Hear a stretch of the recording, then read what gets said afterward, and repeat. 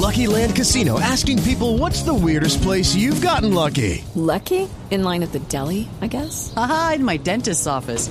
More than once, actually. Do I have to say? Yes, you do. In the car before my kids' PTA meeting. Really? Yes. Excuse me, what's the weirdest place you've gotten lucky? I never win and tell. Well, there you have it. You can get lucky anywhere, playing at LuckyLandSlots.com. Play for free right now. Are you feeling lucky? No purchase necessary. Void where prohibited by law. 18 plus. Terms and conditions apply. See website for details. Heavenly Father, we come again, Lord, with bowed heads and humbled hearts and contrite spirits. Thanking you once again, Lord, for another day not promised to us. Lord, I'm asking that you forgive us of our sins and our iniquities and our shortcomings and our transgressions and those things that place a veil between you and us. Lord, I'm grateful for this time I have with my brother and sister that you have given us yet another day to partake in your word, Lord, and be edified by your spirit. I pray that your spirit of teaching, Lord, be with us today, that you may make all points necessary, Lord, that the Spirit intends to use to edification. Lord, I pray that no flesh be glorified. I pray that no man's heart be heard today. But I pray that your Spirit, Lord, be at the center of it all, that you teach us what we need and that you empower us, Lord, according to your gospel. I pray every day, Lord, that we have things worked out in our lives. I pray that you take us from all hurt, harm, and danger. I pray that you keep us from the evil of the world, Lord, and the cares of this life, that we may pursue you, Lord, in the inner man, that Christ may live and we may die. I pray, Lord, that for those who couldn't be here today, Lord, that you look after them. For those of our brothers and sisters with real hurt that are going through real things, that so much is happening to. I pray that you keep them focused on the goal, and I pray that you turn their hearts back unto the truth. And I pray that wherever they may be, that they may represent you, Lord, in spirit, that you might be glorified. So in the name of Jesus, I bind every foul spirit, every demonic spirit, every spirit of error, every spirit of contention, every spirit of confusion, every spirit of jealousy, malice, hatred, every spirit of fear, doubt, and unbelief, every demon, dog spirit, every Jezebel spirit, every antichrist spirit that is against you, Lord. In Jesus' name, I pray that it be bound. And I pray that we be purged thoroughly, Lord, that there be no residue of the world left in us. That when you see us, Lord, that you see your reflection. You see Jesus Christ, who is the hope of all glory for all to them that believe. For you are the King of kings. You are the Lord of lords. You are faithful, just, and true. And you are worthy of all praises. And I pray, Lord, that your work today here gets done. I pray that your work after we leave here will continue to get done. I want it done, Lord, not for my sake, but for your glory and for your honor. In Jesus' name we pray. Amen. All right. So, tonight's study is going to be called And With Fire. I had this actually set up for a few weeks. I'm always waiting for the Lord to speak, but it's called And With Fire. And I think that that's significant because a lot of us want to be purged. A lot of us want to be cleansed. A lot of us want to do the will of the Lord, and we want more of the Spirit. But there's so much that we forget about, that the Lord intends for us to have, what he intends to do through us. And I think that the only way that we can truly be purged and cleansed thoroughly is with fire. There may be things that the Spirit will take out of you that will give you a bit of delight, and make you feel good, and all the peaceable fruit will be grown in. But then there's still some residue of the old man that the Lord intends to take from us. So it's important that we understand that the Lord, intends to clean us, and some things are going to take more pressure than others. Things apply to us. I mean, even when a potter decides to make a vase or a vessel, a lot of the times it's applied with heat that these things may stay in place. That even when they would make brick, they would burn them thoroughly so that way the bricks would get hard and that they would be able to build upon them. So I think that God had always intended for us to go through this process, and we're going to see how even in the New Testament and the Old that these two come together. Man, it's just so funny when the Lord begins to show you things, how with the Old and New Testament, there's almost no difference. There are so many things that are right, or they may seem like they're not too significant. But when you compare them with the New, then you know why every single work was done. Even when you think about when the Lord tells us not to have blood of animals in our food, those things have to be cooked thoroughly. When you think of burnt offerings, what do those mean? How significant are they to the New Testament? So you see, God is always intending for us to be wiped clean of the things that are plaguing us, that are keeping us from pursuing Him. So I think in many cases, when the Bible talks about dying out to self, there really is a purging that needs to take place concerning us. And the longer we, fight the process, the longer we'll end up going through it. But I think there really is a point where when you find this church being cleansed of all religion, all filth, all hypocrisy, all sorts of things where people don't even think the Spirit is necessary, when we get to go through all of this, and when they talk about trial and tribulation, that's when you're going to find the church be purged and become what it's supposed to be in Christ. Why? Because this is the time that you have to actually be what you claim to be. And every now and then the Lord will allow this. He'll allow things to happen to us in our lives that we might get some understanding as to, Lord, am I authentic or am I not? And the only way that we can truly draw the closest we can to Christ and to have the residue of the world, the flesh, and the devil burned off is through fire. All right, so let's get started in John 3. John chapter 3, we're going to begin at verse 1.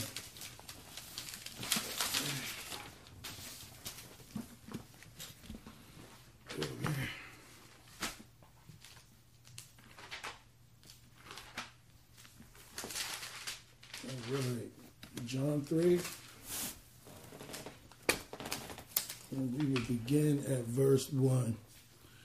All right, so it says, in those days came John the Baptist, preaching in the wilderness to Judea, and saying, repent ye, for the kingdom of heaven is at hand. For this is he that was spoken of by the prophet Isaiah, saying, a voice of one crying in the wilderness, prepare ye the way of the Lord, make his paths straight. Now, in many cases, you and I, before we got saved, we actually heard this voice a lot, but it wasn't really that important to us. When you're in the world and you hear a voice of one, it's Matthew 3. You said John 3. Did I say John 3? Oh, sorry, Matthew 3. My fault. All right, but when you hear a lot of what the Lord is doing concerning us, I just lost my thought. Real quick, when we hear this voice crying in the wilderness, what ends up happening is, at the time, it's not that important to us. People are always coming to us, trying to tell us about Jesus and things. And at one point, you're like, okay, well, church is for church. I'll give you a classic example. There was a guy, I remember when I used to work Rose Festival down there on the waterfront, and I used to do security for them, that at this time, I claimed to be somewhat of a Christian. I knew a little bit of the word, but I really wasn't saved. This was back in 2010. And there was a guy who would come in there with an older gentleman with him. This guy was probably in his 30s, but he would come right in the middle, pay his fare, go right in the middle of Rose Fest and say, repent, all ye sinners, you drug addicts, you homosexuals, you this, you that. Repent that the Lord will, work with you. And I remember for a while, people would kind of blow him off. And then you found the crowd getting real angry, so much so that you had almost every group that he talked about surrounding this guy, and they wanted to beat him down. And he just continued to preach, and they kept coming at him. But even me at the time, I had this feeling of, dude, why are you doing that here? Why don't you go elsewhere and do this and that? But I'm a self-proclaiming Christian, because I felt like he was ruining the fun for the little children that wanted to go to Rose Festival and have a good time. But you see, now my whole mindset is different. A few years later, I'm thinking about it like, what better place to go and preach the gospel that you can wake people up out of their apathetic slumbers? Mm-hmm. But see, this voice is cried to us, and it cries to other people. But when you're involved in this life, and you got so much tied to you, be it religion, be it the world or whatever, you don't think that this is that important.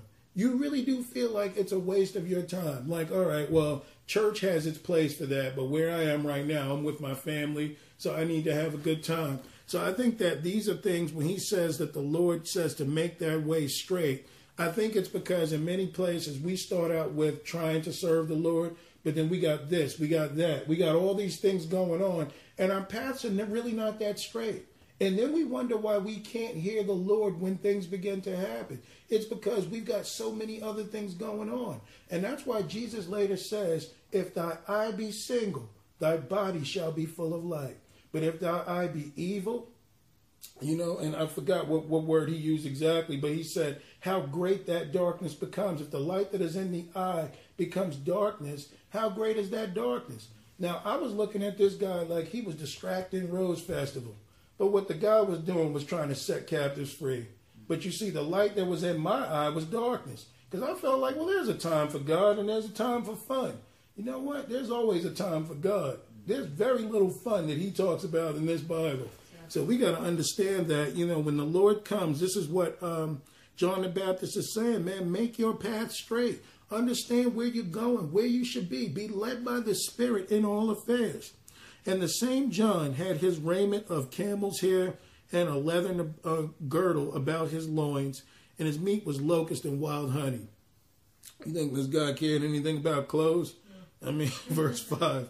And there's nothing wrong with clothes. I'm just saying this is when you're truly dead to the world. Verse 5. Then went out to him, Jerusalem, all Judea and all the region round about Jordan, and were baptized of him in Jordan, confessing their sins.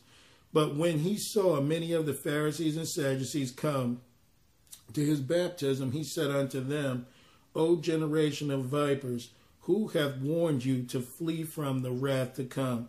Bring forth therefore fruits meet for repentance, and think not to say within yourselves, we have Abraham to our father. For I say unto you, that God is able to these stones to raise up children unto Abraham.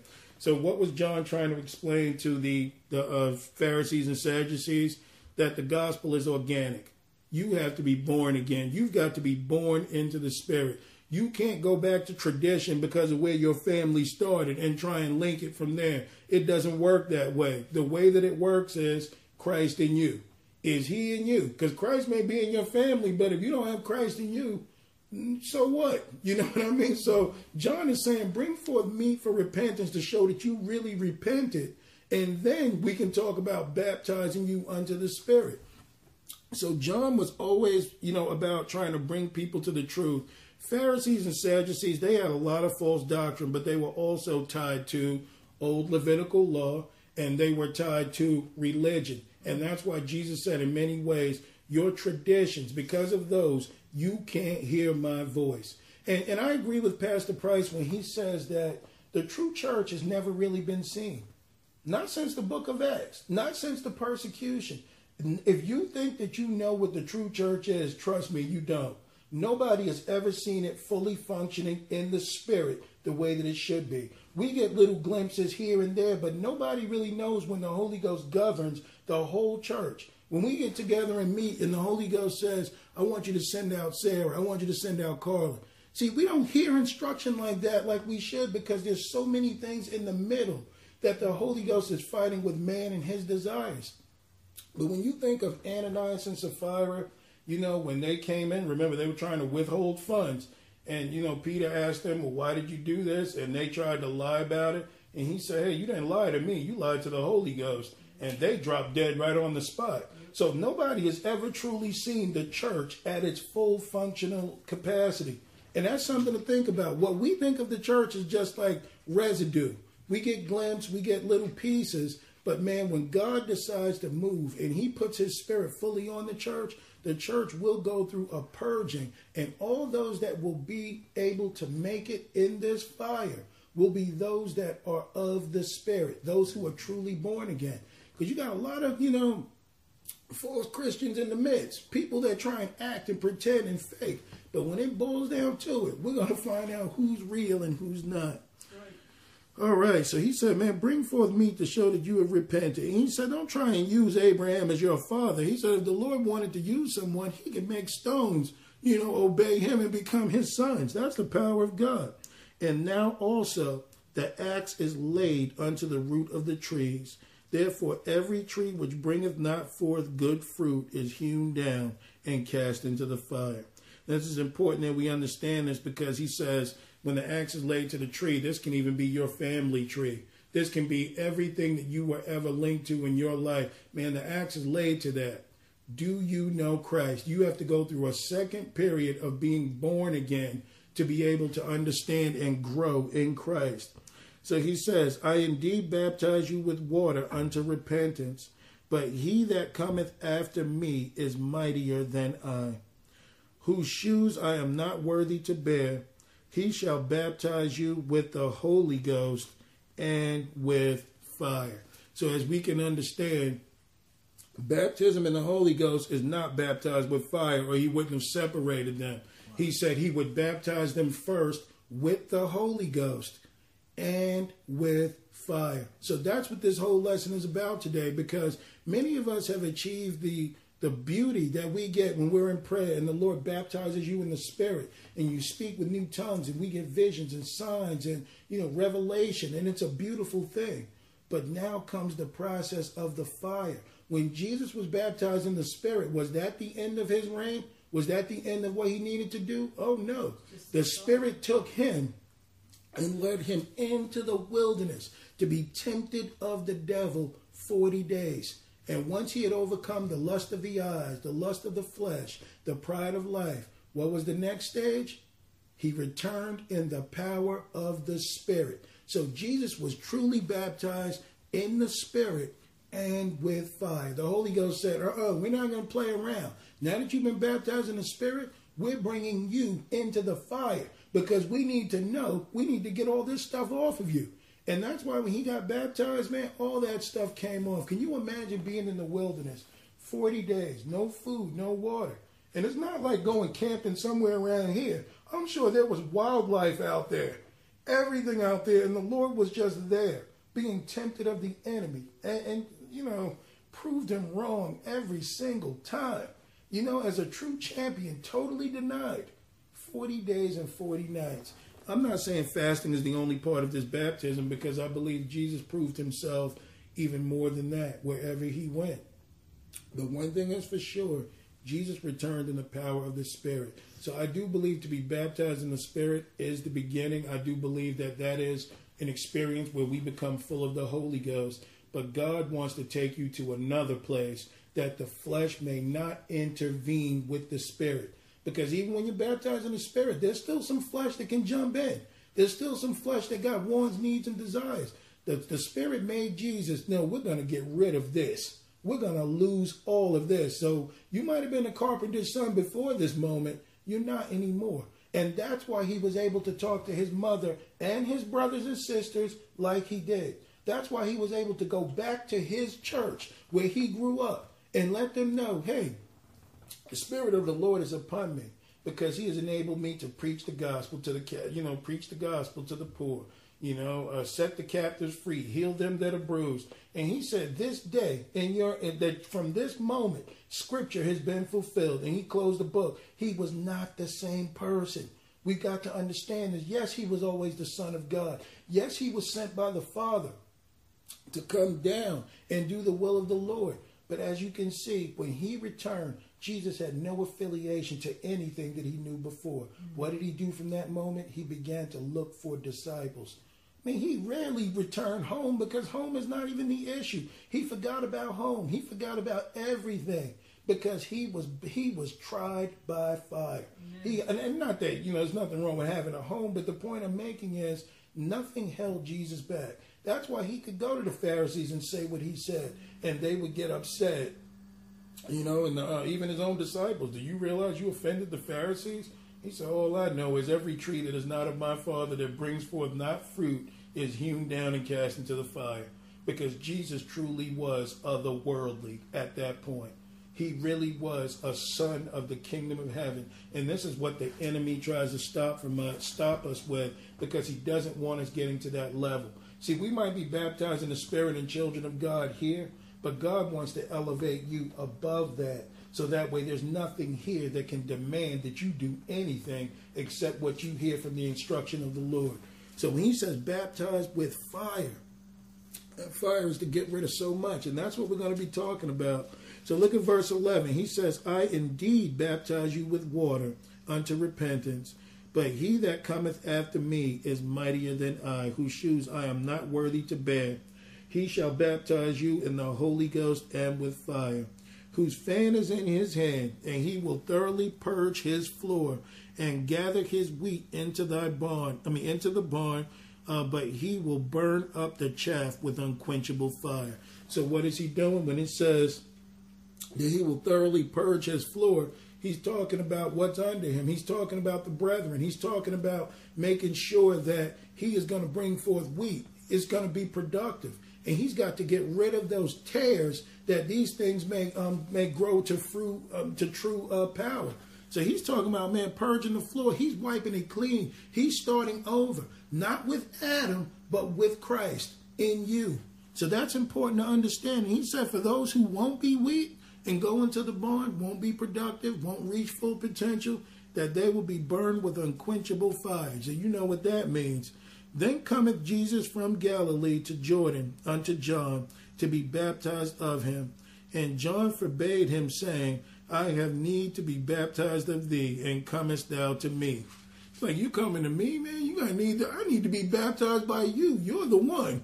You know, he knew it, but it wasn't the time. And Jesus answering said unto him, Suffer it to be so now, for thus it becometh us to fulfill all righteousness. Then he suffered him. So Jesus made clear, hey, righteousness got to be fulfilled. I know that you know who I am, but as the Son of Man, I've got to go through this process so that all righteousness can be. Now, what came when Jesus was baptized? All righteousness? The Holy Ghost. What did the Holy Ghost do? Didn't just rest on Jesus. The Holy Ghost led Jesus immediately to subdue the flesh. Now, I'm not saying we got to be like this moment, but I am saying over time, the Spirit's whole job is to get rid of the old man. The two cannot live together. But I'm in a lot of places, they'll tell you, no, there's a happy medium. You can live your life and let the Spirit live right alongside of the flesh, and everything will be fine. When you reach this point with Christ and with fire, and we go through the whole process, Christ in you is the hope of glory. And that's the whole point. I'm not saying the Lord can't use you wherever you are, but to be led by the Spirit in all affairs is the main goal for everyone that pursues Christ. That's what the fire is for, and we're going to prove it. And Jesus, when he was baptized, went up straightway out of the water. You notice that it says he went up straightway out of the water. So it makes you wonder, it didn't say John raised him out of the water. Jesus went up straightway. It's almost as if the Spirit was like levitating him or pulling him upward. That's interesting. I just noticed that. So then it says, and lo, the heavens were opened unto him, and he saw the Spirit of God descending like a dove and lighting upon him. And lo, a voice from heaven saying, This is my beloved Son, in whom I am well pleased. So, you know, that's important that we understand this, because Jesus went through that process of being baptized. So when people tell you you don't need to be baptized to be saved, hey, whatever's good for the Messiah is good enough for me. And that's how we got to be with this Bible. We got to be like a, dummies for Jesus course. And what I mean by that is, oh, okay, Lord, so you did this?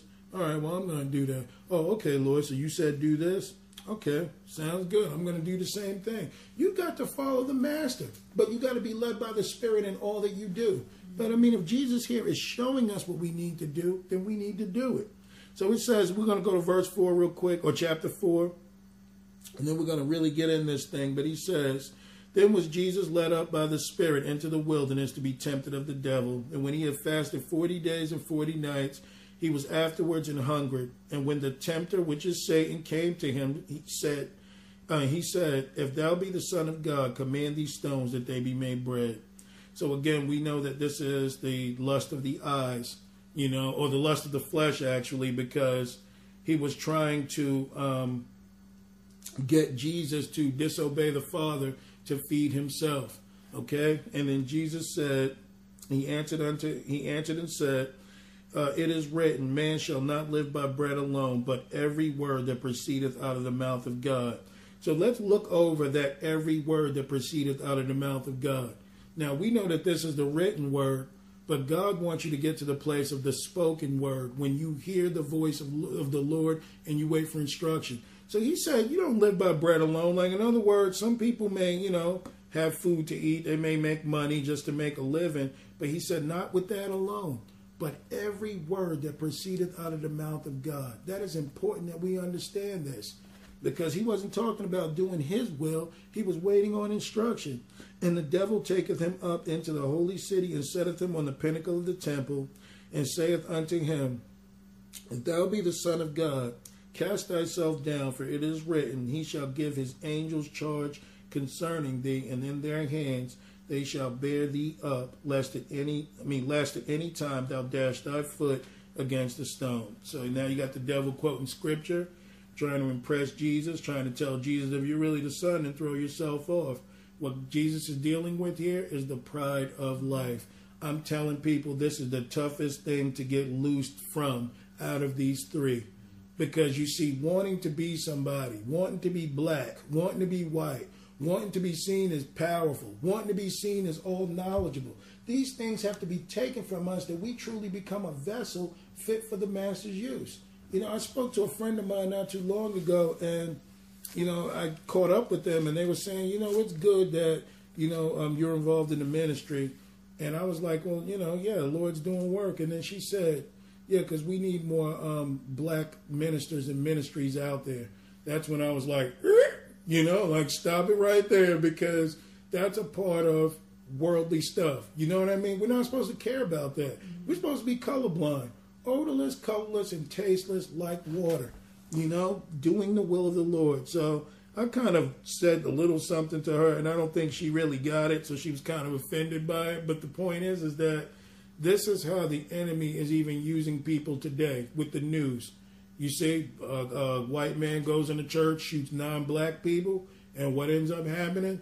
People get mad and want to riot and go out into the street. And then people want to ask me, well, what do you think about that? And I'm like, well, I think a man came in and shot 9 people. Like, what do you want me to say concerning that? And it's not that I have any disrespect for the civil rights struggle and all these things that were going on. Many people that tried to pave the way that we could have a better life. But we got to understand, our inheritance is above that. Jesus Christ came to do a mighty work for all time, that to them that believe it. So when you're born again, there is nothing of the flesh that really applies to you at all. It's really about the will of the Lord and what he wants. And this is what it means to die out to self. Because I used to find myself like defending black people when I would hear certain things. But now it's kind of like, I may tell the person they don't understand, but it's not to the degree where I'm ready to take off my jacket and get in a fight for them. I might explain to them things they don't know, but it doesn't really affect me like that anymore, And these are things that the devil is trying to hook people to. And many times you always saw this with Jesus. When he went to go and preach the gospel, what happened? Oh, Jesus, your mother and brethren are here. Oh, John the Baptist, your first cousin, is dead. You see how the devil always tries to link you back to the here and now. So Pastor Price was telling a story that was kind of funny. He said we need sanctified feelings, and I agree. But he said that you could be sitting there praising the Lord, and somebody from your past will call. It could be a member of your family. They could call you and, oh, I haven't seen you in a week. You're doing your mother wrong, and that this and that. And the Bible says, honor your mother and your father and all this other stuff.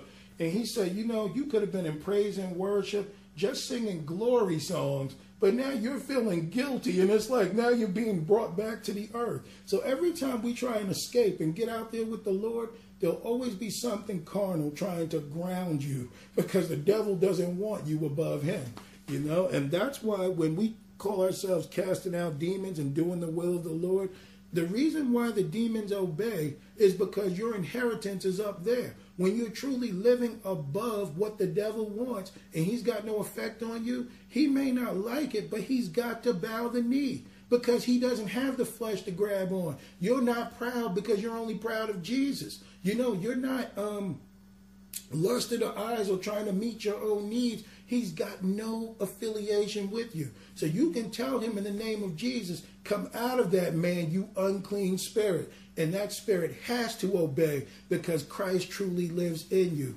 That's what's keeping the power away, is that we're drawn to things that God is trying so hard to cut out of our lives that we might be obedient to him. Oh man, does that make any sense? Or all right, verse 7. Jesus said unto him, it is written again, thou shalt not tempt the Lord thy God. Again, the devil taketh him up unto an exceeding high mountain, and sheweth him all the kingdoms of the world and the glory of them, and saith unto him, all these things will I give thee, if thou wilt fall down and worship me. Then saith Jesus unto him, get thee hence, Satan, for it is written, thou shalt worship the Lord thy God, and him only shalt thou serve. So he didn't want anything that the world or the flesh or the devil had to offer. Jesus gave it to the Father. And the Bible makes clear that the devil leaveth him, and behold, angels came and ministered unto him.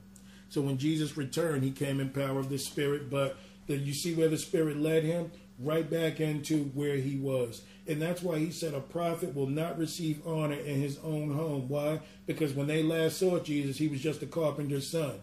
But see, now that he's proclaiming these bold claims and he's casting out devils and doing the will of the Lord, they can't really think about, man, is this really Jesus? Isn't this Joseph's son?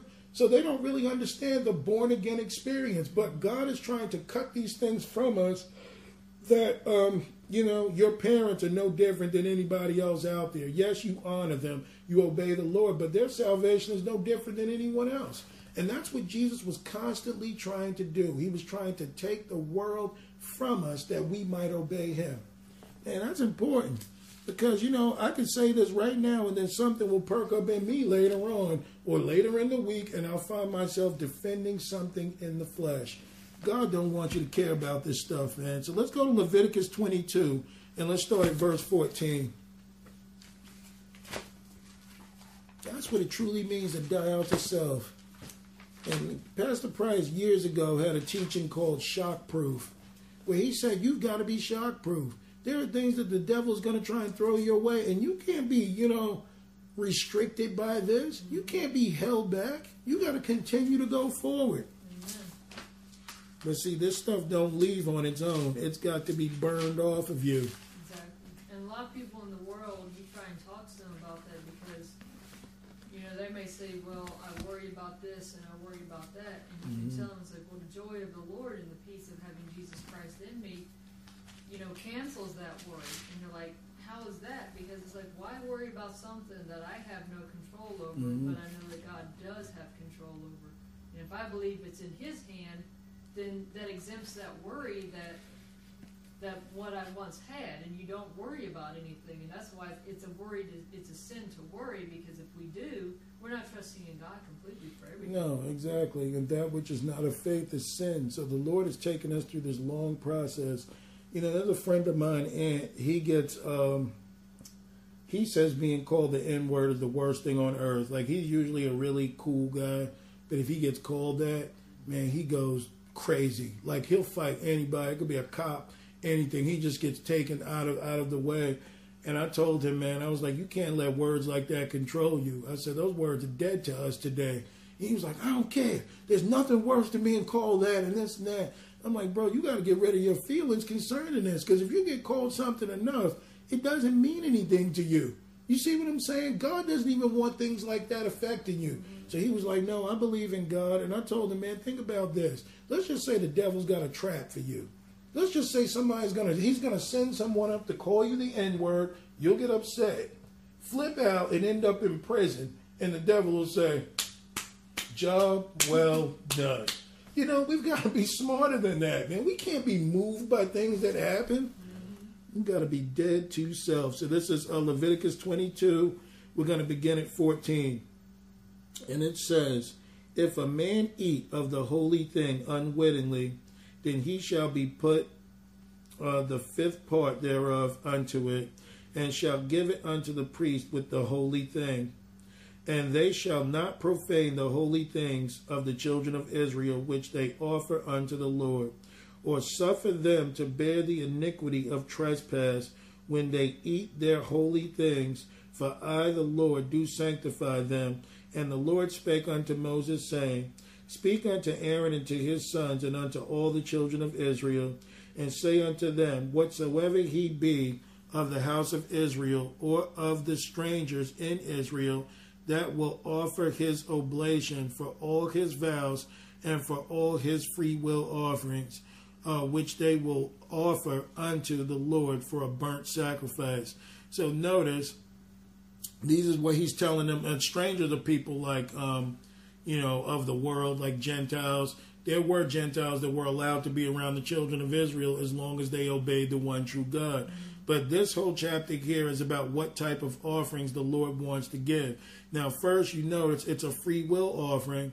And he says his vows and for all his free will offerings, which they will offer unto the Lord for a burnt offering. Ye shall offer at your own will a male without blemish of the beeves, of the sheep, or of the goats.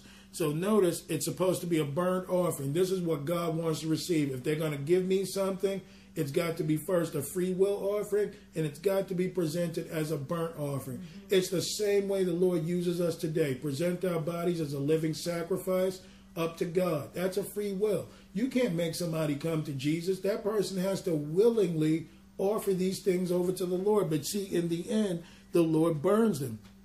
But he will not take a male without blemish or of beads or of sheep or of goats. So no blemish. He wants no sin in this offering. He wants total control over it.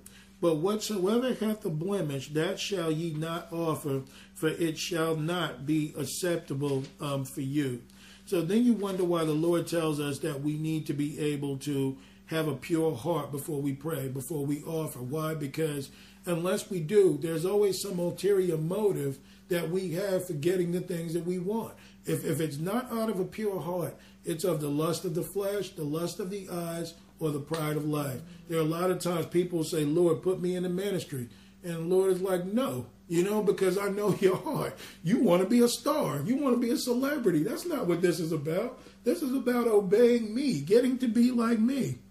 All right, so he says in 21, and whosoever offereth the sacrifice of peace offerings unto the Lord to accomplish his vow, or a free will offering in beeves or sheep, it shall be perfect to be accepted.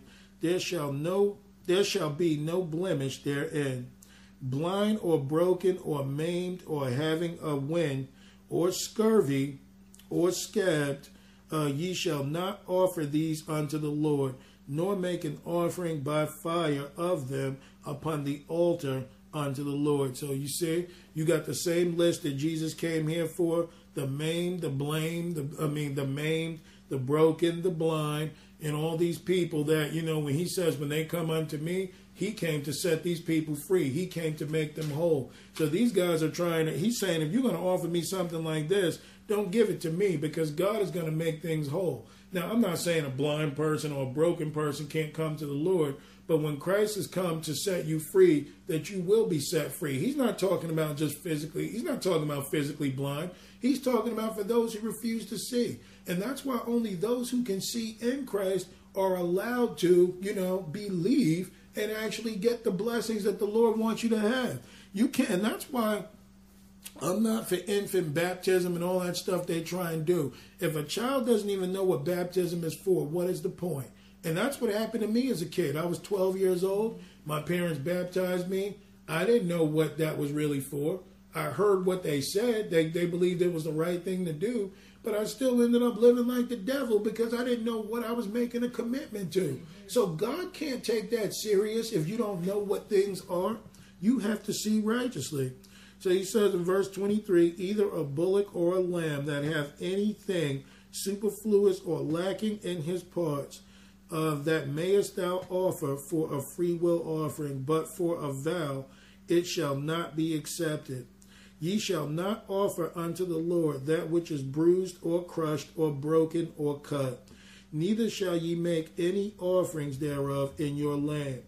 Neither from the stranger's hand shall ye offer the bread of your God to any of these, because their corruption is in them, and blemishes be in them. They shall not be accepted for you. So as we can see, The Holy Ghost's job is to come into us, change us, make us whole, build us up that we might be acceptable for Christ to work through. I'm telling you, it's the lust of the flesh, the pride of life, and the lust of the eyes. These things are keeping us from being those proper offerings that the Lord is using. And that's what makes the process longer. I'm not saying that God doesn't work with us through time, but if you look at Stephen was a young minister. And within 6 months of being saved, he's out there, face looking like an angel. I mean, the Bible says his face was lit up like an angel, and he's out there preaching the gospel with signs and miracles following him. So you got to understand that Stephen was real serious about his salvation. It's not about, well, it takes about 10 years for this and that. It's what you give to the Lord is what he will work with. He can't take from you that which you won't give. But the more we hand over to him, the more the Lord will work in your life, because he says, okay, now that I have this, let's stop fooling around. When the Spirit led Jesus into the wilderness, Jesus wasn't, well, I got to be somewhere at 11, so, you need to make this quick. It wasn't even like that. He willingly went in and forgot about everything that the Spirit would work with him quickly. So it says, and when the bullock or a sheep or a goat is brought forth, this is verse 27, then it shall be 7 days under the dam, and from the 8th day thenceforth it shall be accepted for an offering made by fire unto the Lord. So you notice this is a 7-day offering. Now, 7 gets you where? Into the Spirit. Remember, 6 days man was created. The 7th day God rested from his works. 7 is always a number of the Spirit. But look at what he says. After 7 days under the dam, and from the 8th day, which is what? Resurrection, born again. And thenceforth it shall be accepted for an offering made by fire unto the Lord. So man, what could be holding us back? A lot of us are still in the 6th day, jumping back from the 6th and 7th day. And God wants you to make it into the 7th day when the Spirit has fully overcome you, when we are obedient unto the Lord. Then what happens? That offering is made by fire. So it is good at times that the Lord is keeping us from the fire, many of us, because we're not ready to take that leap. But you'll know when the time comes, because the Spirit is going to put you in places that you can grow and burn off the dross. And whether it be a cow or ewe, ye shall not kill it, and her young both in one day. And when ye shall offer a sacrifice of thanksgiving unto the Lord, offer it at your own will. Isn't this interesting how this is like New Testament? How you have to offer it yourself. No one can make you do it. That's a conscious decision for us all. On the same day it shall be eaten up. Ye shall leave none of it until the morrow. I am the Lord. Now, why did he say this?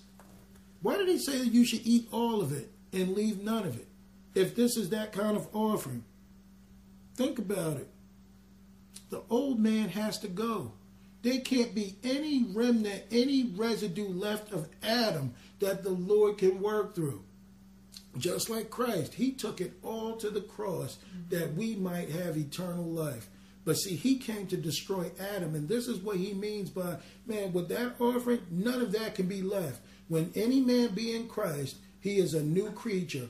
Old things are passed away, and behold, all things become new. Yes, sir.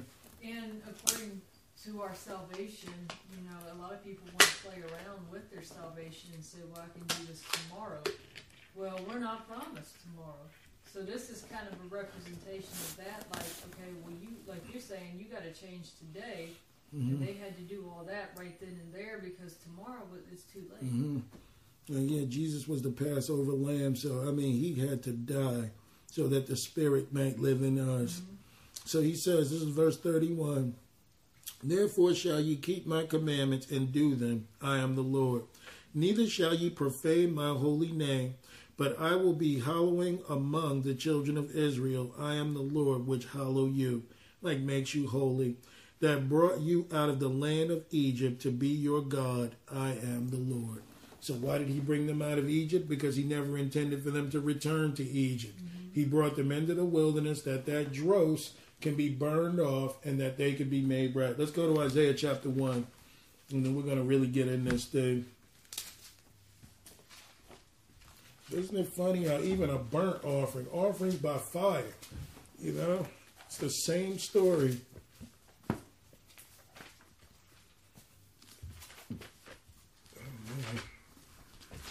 if you think about it too, those animals couldn't have any spots or blemishes or any cuts, or they couldn't be maimed because that wasn't the best. You weren't giving the Lord, they weren't giving the Lord the best. They weren't giving him the best. Yeah. That's right. Okay. Just like Cain. Yeah. Cain didn't give his best. That's what the Lord wants. And that's what we're going to address this right here. It's funny how we went to this chapter and you brought that up. So this is, we're going to start at verse 1, Isaiah 1:1. The vision of Isaiah the son of Amos, which he saw concerning Judah and Jerusalem in the days of Uzziah, Jotham, Ahaz, and Hezekiah, kings of Judah. Hear, O heavens, and give ear, O earth, for the Lord hath spoken. I have nourished and brought up children, and they have rebelled against me. The ox knoweth his owner, and his ass his master's crib. But Israel doth not know, my people doth not consider. So he's saying, man, even the ox and the donkey know who their masters are, where to be fed, where to go. He said his people don't even consider. Our sinful nation, a people laden with iniquity, that's 2. A seed of evildoers, that's 3. Children that are corrupters, they have forsaken the Lord, that's 4. They have provoked the Holy One of Israel unto anger, 5. They are gone away backwards, 6. So, that is man at his fallen state. All 6 of these things would apply to sinful man. All right? This is, and it says, they are gone away backwards, so they're backsliding. Why should ye be stricken any more? Ye will revolt more and more. The whole head is sick and the whole heart is faint.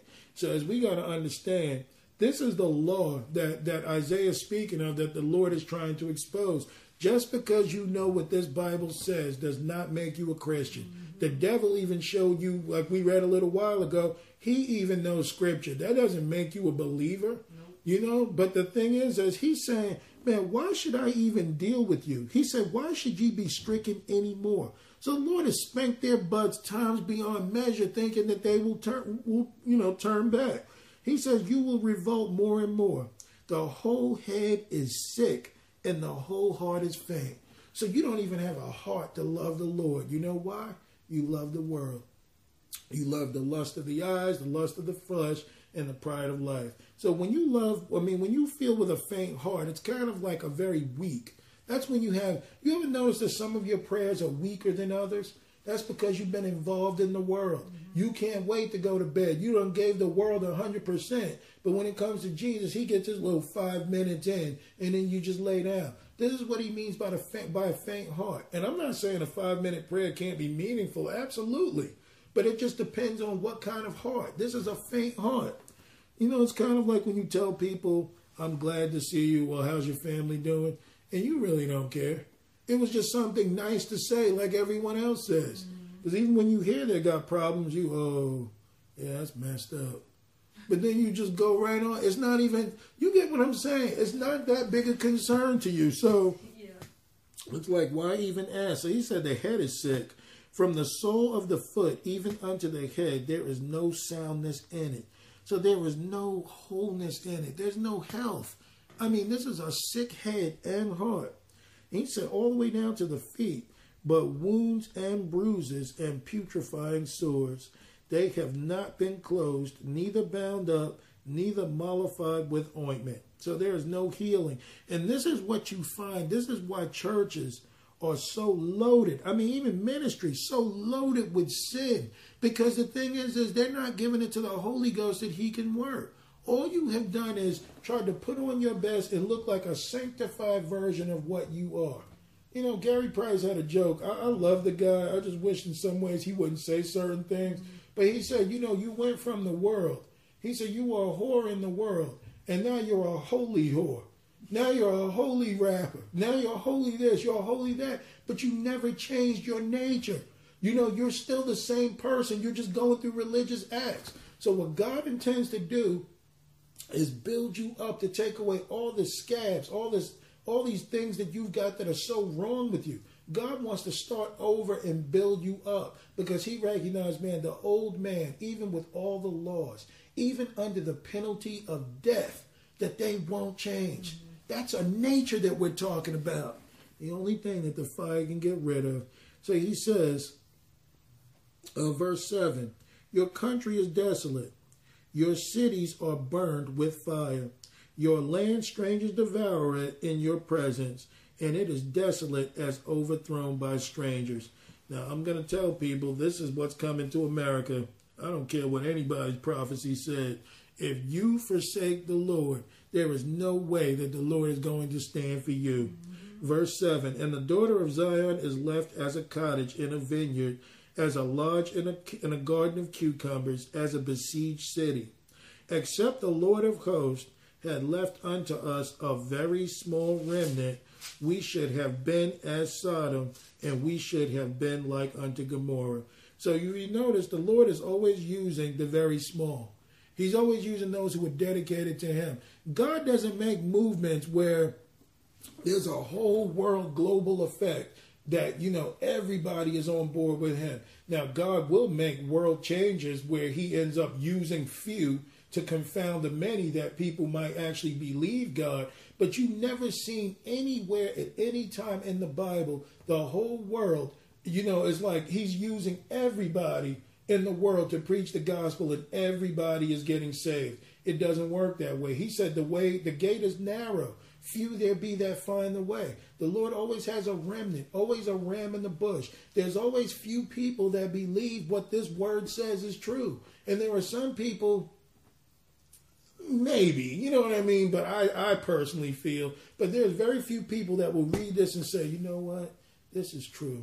Lord, use me how you will, that this work will get done. It's rare that you find this. Why? Because there's so many things out of the world that we want.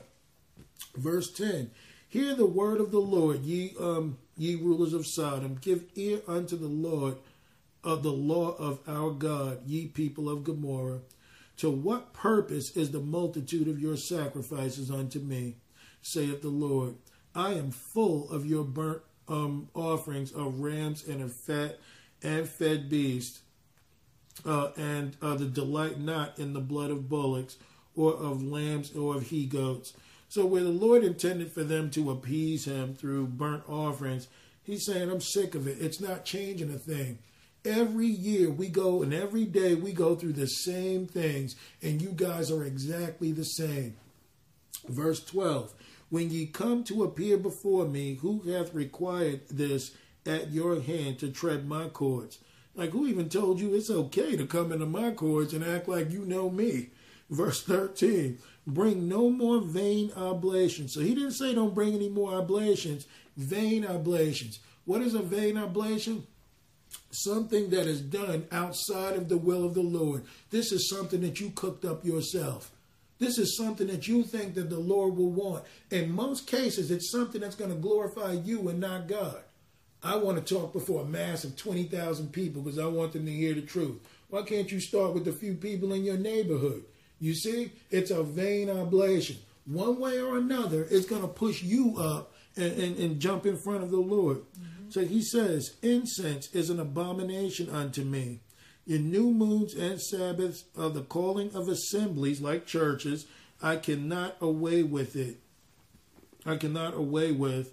It is iniquity, even the solemn meeting. Even when you guys come together as you're supposed to, I'm seeing so much iniquity, the Lord is saying. Your new moons and your appointed feasts my soul hateth. They are a trouble unto me. I am weary to bear them. And when ye spread forth your hands, I will hide mine eyes from you. Yea, when ye make many prayers, I will not hear. Your hands are full of blood. So, it is important, and that's why when you go to 1 Corinthians chapter 11, the Lord talks about drinking from the cup of the Lord unworthily. We're going to have a teaching on that too, because when he means teaching unworthily, yes, you shouldn't be a sinner. If you commune with the Lord, you should be doing that and taking it serious with your life cleaned out. But he's not just talking about that. He's talking about living as the Lord lives. And that's why he says if you drink from it unworthily, when you're not doing the things that he tells you to do, you got to ask yourself, am I worthy to drink from this cup? Am I truly a disciple of Jesus Christ? Or am I just playing around? That's something that we've got to think about.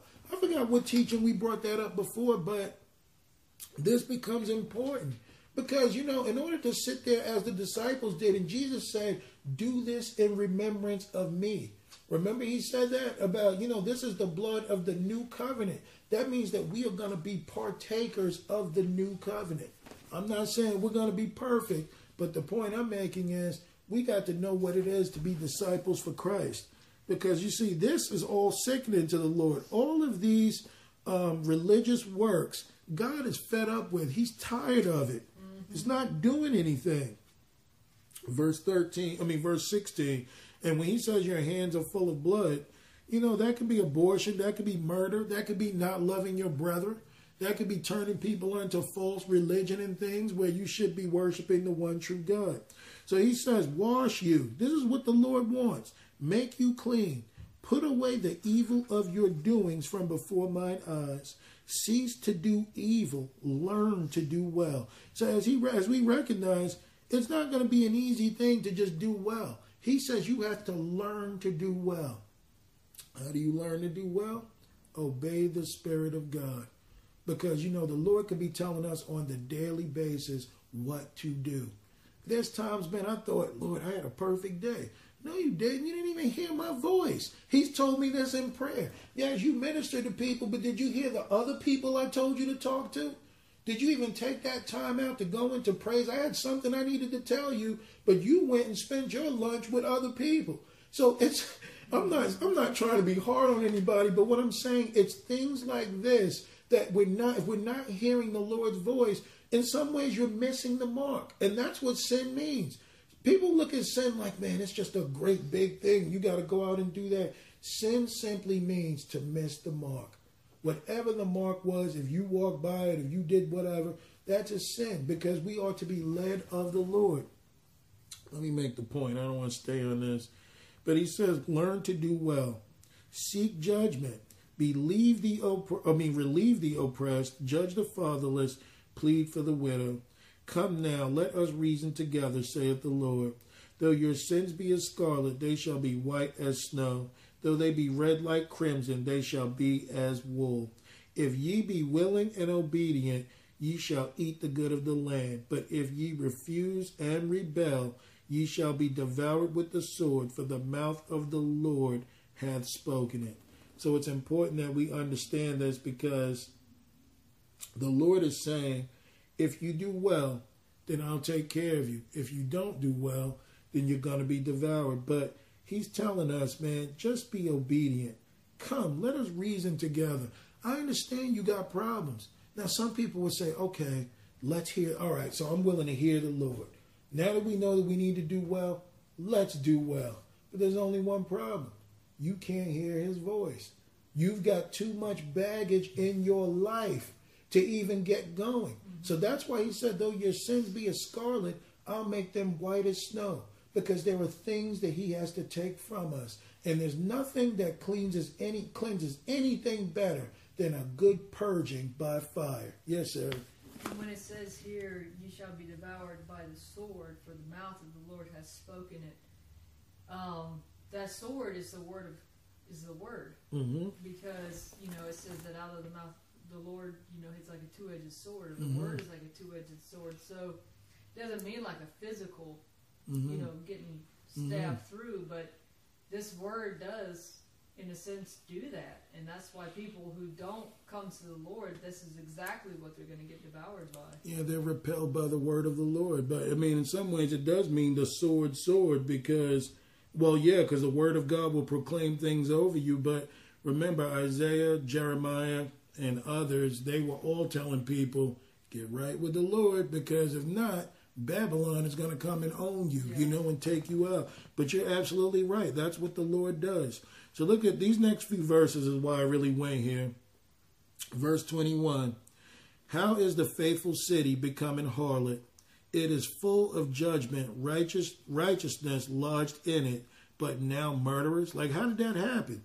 Thy silver is become dross, thy wine is mixed with water. So this is what we were talking about earlier concerning the Spirit. A lot of us have the new wine, but it's mixed in with water.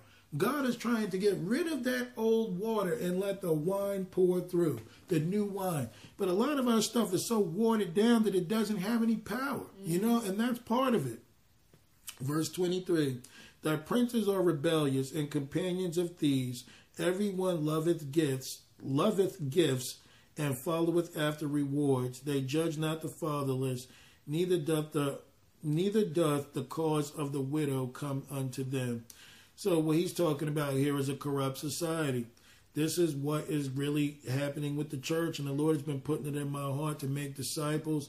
And, like Carl and I were talking the other day, that we need to come together more. We need to be together more. Because don't you feel good afterwards? You feel cleansed. You feel like you're not in this alone. And you don't just feel your spirit uplifted, but your brethren. But when everybody loves rewards, everybody's doing their own thing, that could be said of me. When I'm sitting here doing this and there are things out there and there's other brethren and I'm out here doing this, I like what the Lord is doing and, ministry's getting blessed. But what about your brother? What about this person? What about that person? So you see, we can all love rewards and be taken away. The same things that Jesus rejected, many of us today are accepting because we think it's okay. That's the water mixed with the wine. This is verse 24. Therefore saith the Lord of hosts, the mighty one of Israel, I will ease me of mine adversaries and avenge me of mine enemies. And I will turn my hand upon thee and purely purge away thy dross and take away all thy tin. And I will restore thy judges as at the first and thy counselors as at the beginning. Afterwards thou shalt be called the city of righteousness, the faithful city. And that's why the Bible tells us if we are to be of Christ, those who are of Christ are called, chosen, and faithful. Why? Because the harlot is the other thing that you are part of if you're not of Christ. And that's why he says that he's going to burn away the dross. That's the problem. We're carrying too much dross. So he's got to take us through that process of cutting that off, that we could be set free. He said, loose the colt that I may ride him into town. If the colt, you might be the colt for the Lord, and he's trying to ride you, and we keep going back to familiarity. He's like, I'm trying to ride this horse into town wherever it will go. But we are, I got an appointment at 6, I got this, I got that, I got work, I got this, I got Bible study, and I'm not saying there's anything wrong with it, but in some cases, if the Lord did tell you, I need you to be here tonight, and you're not. You get what I'm saying? That could be something where the Lord can say, hey, I know you like study, but tonight I need you someplace else. And he could tell you that, or he can tell you come to study. It doesn't matter. The call is, what does the Lord want you to do? What did you hear from his mouth? Let's not get caught up in a system always of routine. And I'm sure the Lord doesn't mind study. That's not even the point. The point is the will of the Lord precedes this ministry or any other. It's about what you're hearing from the Lord. And I'm not intimidated to say that because I know I may lose a lot of brothers and sisters, but you know what? That's the will of the Lord. I'm looking to be used too. One day, you guys may come here. I may not be here. Sarah might be teaching, or Carlin, or whomever. But the point is it's not up to us. It's up to the Holy Ghost. But unless we get purged and get this mess cut off of us, we can't see. We really can't see. I mean, we want to, but it's like, man, I just want to be here. And it's like, what does the Lord want? Like I said, it's a process. It's not something that you just jump to. But he says that they shall be called the city of righteousness and faithful. But he's got to cut the dross, the things that keep us from pursuing him. Look at verse 27 and 28 and we'll move on. Zion shall be redeemed, and judgment and her converts with righteousness, and the destruction of the transgressors and of the sinners shall be together, and they that forsake the Lord shall be consumed. So this is the Lord burning off the dross. When he consumes something, he might take sinners out of the midst. That's what the gospel does. That's why you find people that will come and go. They may sit up under 145 degrees. They may sit up under 200 degrees. They may sit up under 350. You know, even though you might find them like, whew, you know, this is getting too intense. You start getting 400, 500, 600. When the word starts washing you, nah, I got to get out of here, man, because there's some things I know I don't want to part with.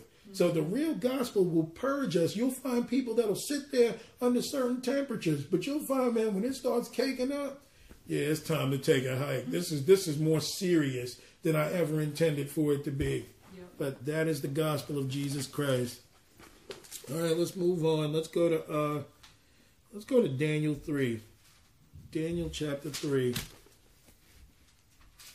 And get 1 Peter 4 if you can. I realize the Lord is doing this to me. Like I said, a lot of people from my past are starting to message me and talk to me.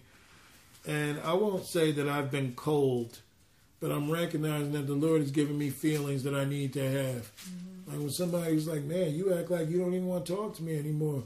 Well, that's not it. You know, every time you message me, I message you back. Well, how come you don't want to hang out? And I'm like, because I got other things going on. Mm-hmm. But you see, a lot of people will try and throw that guilt trip on you and then try and get you to pull you back into the world. You can't fall for that. I say, man, whatever. You got to feel what the Lord tells you to feel. Daniel chapter 3. We've all been here before. All right, this is Daniel 3 and verse 1. Nebuchadnezzar the king made an image of gold, whose height was 80 cubits, and the breadth thereof 6 cubits, and he set it up in the plain of Dura in the province of Shinar. So this is an image of gold. This is obviously an image of a man, and it's 80 cubits wide and 60 cubits high. Okay, well, 6 cubits wide and 60 cubits high. So you know that this is the image of an antichrist. This is the image of a man. That Nebuchadnezzar the king sent to gather together the princes, the governors, the captains, the judges, the treasurers, the counselors, the sheriffs, and all the rulers of the province to come to the dedication of the image which Nebuchadnezzar the king had set up. So as we can understand, and we've talked about before, look at every single thing that is going to follow the Antichrist. Look at how you've got the governors. Now, those are the laws of the land. So do you obey them or do you obey Christ? This is something we're going to all have to answer one day. Then he talks about the captains. You know, they try and tell you, well, why don't you join in your military or go into whatever? And, you know, and a lot of people, hey, you got to stick with what the Lord says.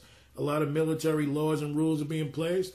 Military men can't even worship Jesus. You were hearing stuff like that while you were in there for a little while. They don't mind if you worship Muhammad or anybody else, but you are not to talk about Jesus in the military anymore. Well, and if when I was getting ready to get out, they would have like little religious Bible studies on Sunday, but all they would do was like sing. One of the guys told me, he's like, well, all we do in there, we'll sing a couple of songs, and it was led by a woman, and then he's like, but we really don't get into any scripture, and it's like, you know, well, I'm thinking, well, what do you expect? This is, you know, they say, well, you can be in the military and know Jesus Christ. I'm like, so how many times do you get in there and you speak about the Lord? Exactly. And that's the way the enemy likes it. He wants you religious, but he doesn't want you having any relationship whatsoever. So he says the judges, that's the law. The treasurers, these are the bankers, that's the money people. The counselors, these are your education system. The sheriffs, those who enforce the law. And all the rulers of the province to come to the dedication of the image which Nebuchadnezzar the king had set up. So now you understand why the Lord wanted us extracted from certain things, because you see everybody's bowing to this. Verse 3, that the princes, the governors, the captains, the judges, the treasurers and counselors and sheriffs, and all the rulers of the province were gathered together unto the dedication of the image that Nebuchadnezzar the king had set up, and they stood before the image that Nebuchadnezzar had set up.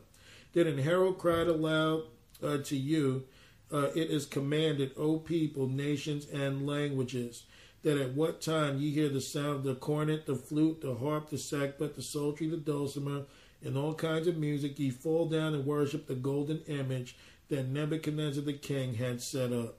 You know, one of the things that the Lord had done with me when I got further into him, he stopped me paying attention to the stupid news. Okay, that was one thing he took me away from, and politics. He took me away from all that garbage because all they do is lie to you. But notice it said in Herald. Like, in other words, you know, extra, extra, read all about it. These are the new laws. These are the new rules. And this is what a lot of people obey. I'm not obeying anything that has nothing to do with Jesus. That's the way it's going to have to be. So then he says, and whoso falleth not down and worship shall be the same hour cast into the midst of a burning fiery furnace. So as you can see, as a believer, if you don't obey the laws of the land at some point, you're going into this furnace. And this is a good place for any true believer to be. Now, if you're world conscious, this is a threat. This is fear. This is something to worry about. If you're a believer, you hope and wish that you get into this, because there comes a point where it's time to stop playing. Lord, you brought me forward for a reason. What is it that you want me to do? Man, this is inevitable if you stand for Christ. And that's why Paul said, for all that will live godly shall suffer persecution. But evil men and seducers shall wax worse and worse, deceiving and being deceived. But if you live godly, this furnace has got your name on it. Therefore, at the time when all the people heard the sound of the cornet, flute, harp, sackbut, psaltery, and all kinds of music, all the people in nations and languages fell down and worshipped the golden image that Nebuchadnezzar the king had set up. Wherefore at the time certain Chaldeans came near and accused the Jews. They spake and said unto King Nebuchadnezzar, O king, live forever. Thou, O king, hast made a decree that every man that shall hear the sound of the cornet, flute, harp, sackbut, psaltery, and dulcimer, and all kinds of music shall fall down and worship the golden image. And whoso falleth not down and worshipeth, that he should be cast into the midst of a burning fiery furnace. There are certain Jews whom thou hast set over the affairs of the province of Babylon, Shadrach, Meshach, and Abednego. These men, O king, have not regarded thee. They serve not thy gods, nor worship the golden image which thou hast set up. Then Nebuchadnezzar in his rage and fury commanded to bring Shadrach, Meshach, and Abednego. Then they brought these men before the king. Nebuchadnezzar spake and said unto them, Is it true, O Shadrach, Meshach, and Abednego? Do not ye serve my gods, nor worship the golden image which I have set up. And if ye be ready, that at what time ye hear the sound of the of the cornet, flute, harp, sackbut, psaltery, and dulcimer, and all kinds of music, ye fall down and worship the image which I have made. Well, but if ye worship not, ye shall be cast the same hour into the midst of the burning fiery furnace. And who is that God that shall deliver you out of my hands? So as you can see, there are a lot of people that have no faith in the God of the Bible. They have no faith whatsoever. It's making clear.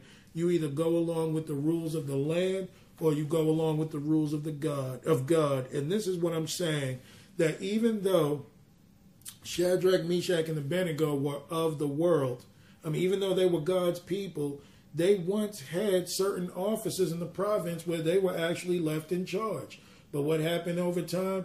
They finally met their end. This is the point where the devil is looking for, where is your allegiance? And it's coming for everybody. Right now, we can all kind of, rest in and get into certain places, but there's going to come a point, all right, I want a show of hands. Who believes this and who doesn't?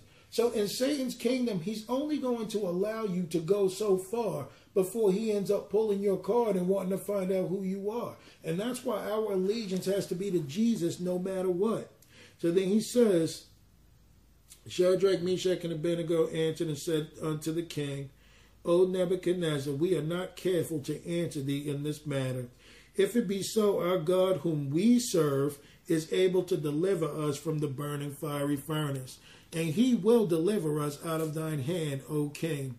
But if not, be it known unto thee, O king, that we will not serve thy gods, nor worship the golden image which thou hast set up. So they made it clear, hey, since I'm at the end of my road, I'm letting you know I'm worshiping my God. I'm not even dealing with you. So this is something that we're going to be brought to that place, and things like this shouldn't surprise us, because I think in many cases we hope that we don't have to deal with this. But there's going to come a point, man, I want to know who's a Christian here and who's not. And the Lord is going to allow this, because it's time to find out, do you really love me, or are you in love with this harlot? So these are things that he's working out with us. So he says, that Nebuchadnezzar, full of fury in the form of his visage, his face was changed against Shadrach, Meshach, and Abednego. Therefore he spake and commanded that they should heat the furnace 7 times more than it wont to be heated. And he commanded the most mighty men that were in his army to bind Shadrach, Meshach, and Abednego, and to cast them into the burning fiery furnace. You know, the Lord just made it stand out here when he said he asked the most mighty men in his army. If you think about that, everybody, all of these officers were bowing down to the beast, then it would make you wonder, these mighty men have got us in many ways bowing down one way or another, whether it's through judicial system, whether it's through the money, the treasurers, whether it's through military, because a lot of people are loyal to their country as far as fighting for the country, but they won't fight for Jesus. So you see, a lot of people's loyalty are in other places, through education. I mean, no matter what it is, you can kind of see in some ways we're all kind of conforming with the beast to a degree, but there's going to come a point where the Lord is going to bring some separation. So right now we're good, but let's be faithful with what he calls us to do. So he said he commanded the most mighty men in his army to bind them and cast them into the burning furnace.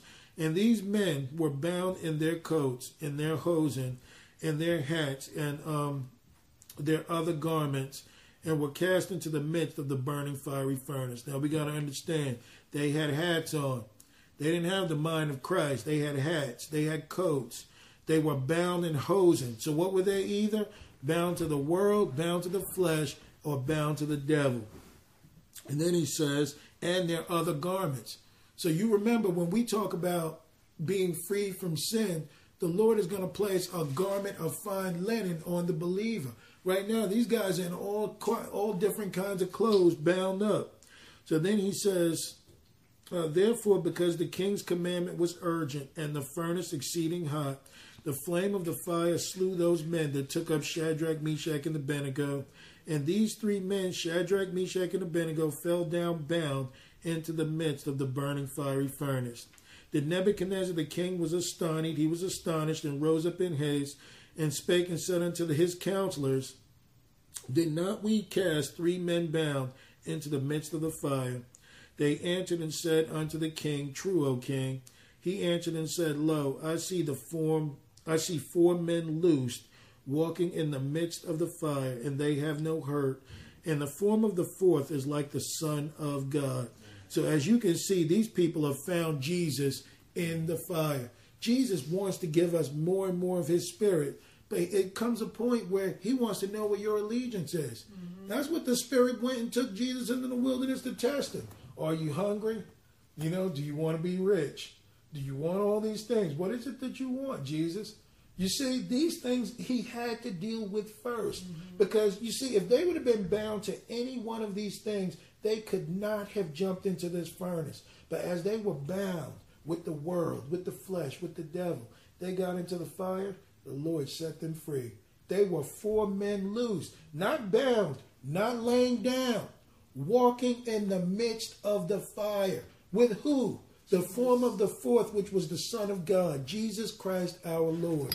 So that's why God has got to burn them off, because you know what? Not to say all good things about Shadrach, Meshach, and Abednego, because think about it. While they were in Israel, while they were in Babylon, and they were serving Nebuchadnezzar, they were pushed to very high positions in their walks. Think about that. They were living good. You didn't hear, they did say that they wanted to serve their gods and Nebuchadnezzar was okay with it or whatever. They did stick up for the Lord, but you see, they didn't get real bold. They didn't show forth real faith until they got in the fire. You see how Nebuchadnezzar immediately said, okay, so now I'm going to build this golden image. And I want to know who's going to worship me according to this. And I want to know who's actually serving their God. Because everybody's got to bow down here. The devil is trying to get us all to bow. But as Jesus Christ said, or Paul said, And what the Lord told Elijah, he said, hey, I have 7,000 men that have not bowed the knee to Baal. So the Lord always has a ram in the bush. There's many like us. There's many that we can learn a lot from, that the Lord is using. But there are people that will not bow the knee no matter what. Why? Because they are willing to go through the fire to stand for their Lord. Yeah. It's interesting, too, because we've said before that Satan is not going to let, if you're a Christian, if you really believe in Jesus, he's not going to let you have any good times in this life. And it's funny that you say that once, I don't know why I didn't pick up on this before, but once those three got to that position, then the devil comes in. Then the trouble came. Then that's when the trouble came, is when they got to that position. It's like, okay, now that you're here, let's see where your faith is really at. And the Lord allowed it because the Lord said, okay, now that you're somebody in Babylon, let's find out where your loyalty is. Who are you going to rest with? Because now this is the day. Payday has arrived. So who are you going to be faithful to? Just like Job. Exactly. Verse 26, and Nebuchadnezzar came near the mouth of the burning fiery furnace and spake and said, Shadrach, Meshach, and Abednego, ye servants of the Most High God, come forth and come hither. Then Shadrach, Meshach, and Abednego came forth in the midst of the fire. And the princes, governors, captains, and king's counselors, being gathered together, saw these men upon whose bodies the fire had no power, nor was the hair of their heads singed, neither was their coats changed, nor the smell of fire had passed on them. Now you see, before the counselors, before the kings, before all these people, God gets the glory. You see how when they stood for the Lord, everybody can see that God is God. He gets the glory. But what's interesting too is that they didn't have, the only reason they were thrown in that fire was to get rid of the clothes. You see, they're perfectly fine. But they had to get rid of the stuff that was holding them back. And you see, right after that, the Lord took the battle even further and went after Nebuchadnezzar. So you see, when you fight for the Lord, the enemy will back up. But one thing the enemy likes to have us do, and he can do with great success at times because we're hooked to the world, he'll try and make you flinch. He'll dare you to speak up in the workplace. I dare you to say something about Jesus in here and watch what I do to you. But you see, if the dross is burned off, man, it's just a regular job. You think you telling me something but threatening me? Don't you know who my God is? And while you're sitting here saying this to me, let me be honest with you. You better find Jesus Christ or you will be damned to hell. Now, how many people are that bold? Think about it. For you to say that back and proclaim, man, don't threaten me. You don't know who you're talking to here. I'm a son of God. But that's the faith that we ought to walk in. But you see how they had the giants in the land in Numbers 13 and 14 scaring the children of Israel. When that new generation came forward, and in Joshua 5, they were ready to cross the Jordan. And those giants, their hearts melted. Man, they had so much fear because a few kings have already been dealt with by the Lord. And now they're, oh God, what are we going to do? But they were bold over there before trying to scare you. The devil will always try and get you to flinch. He'll always try and throw something just to see how far your faith will go. But if you got that dross burned off of you, you can speak freely because you only represent Jesus Christ. And that's what Jesus told Satan. Hey, I serve the Lord thy God, and him only shalt thou serve. So don't think you're telling me something. But this is where we need to be, is set free. And that's why the Bible says who the Son is set free is free indeed. Because as long as we are still bound to something, we cannot truly be free in Christ. That's right. Let's move on. 1 Peter 4.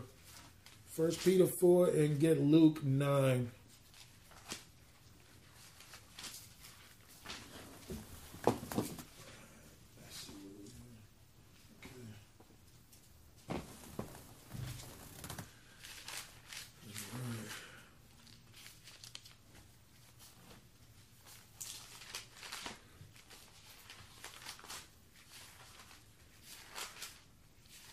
Okay, 1 Peter 4, and we're going to begin, I believe, at verse 12.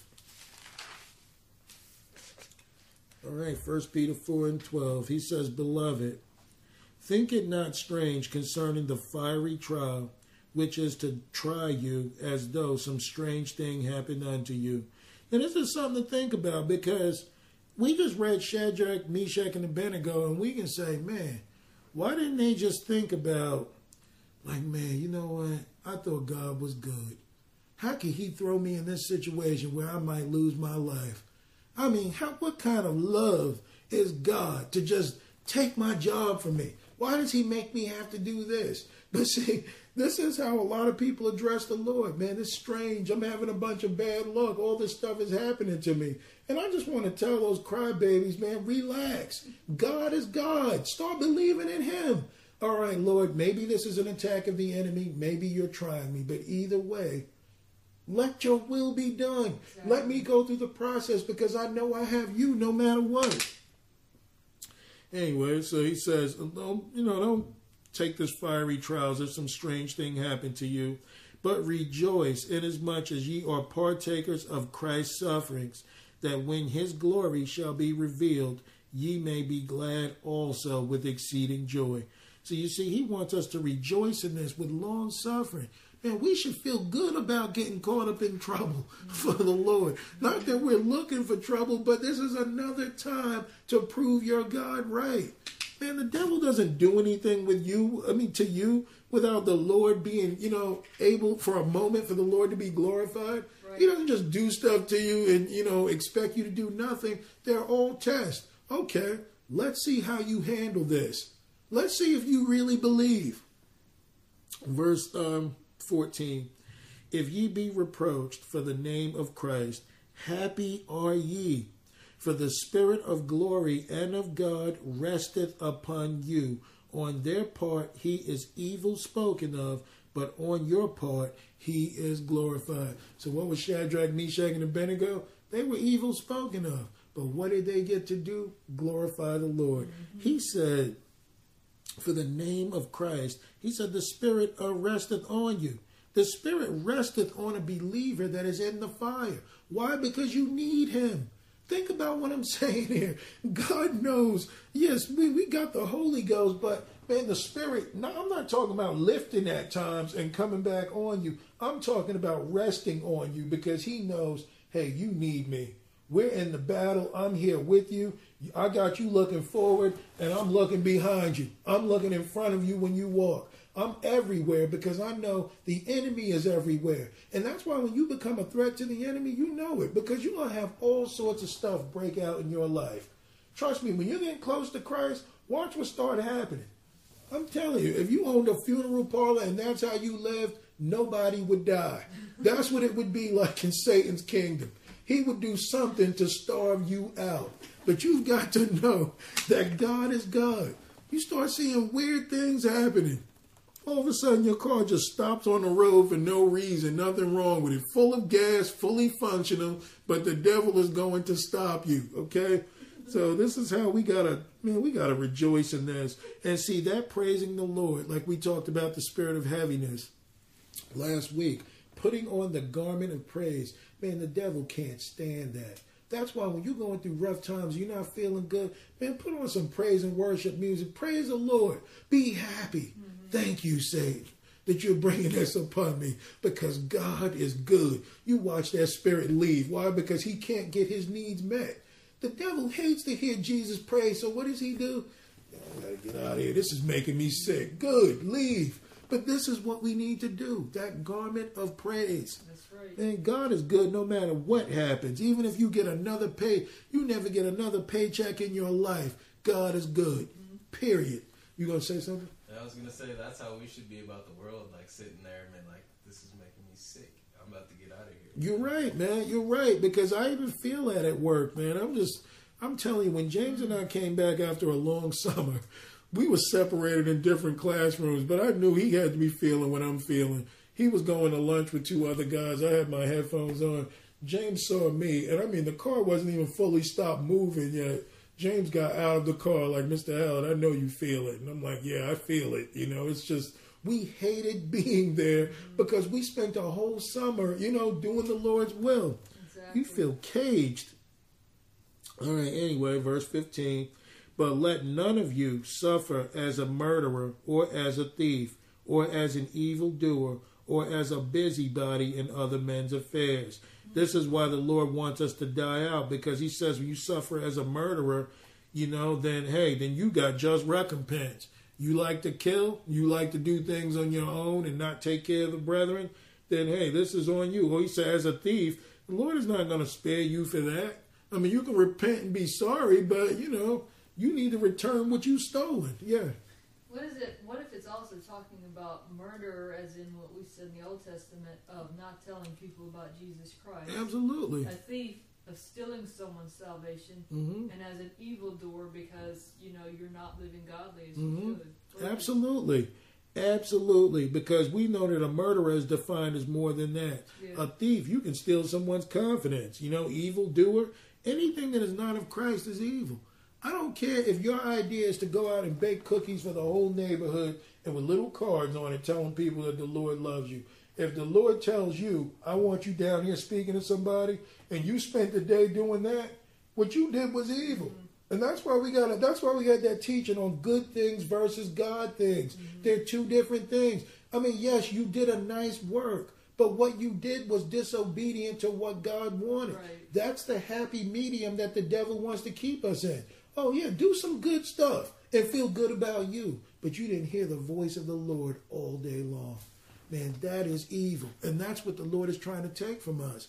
But we've got to be burned off. We got to get this stuff out of us.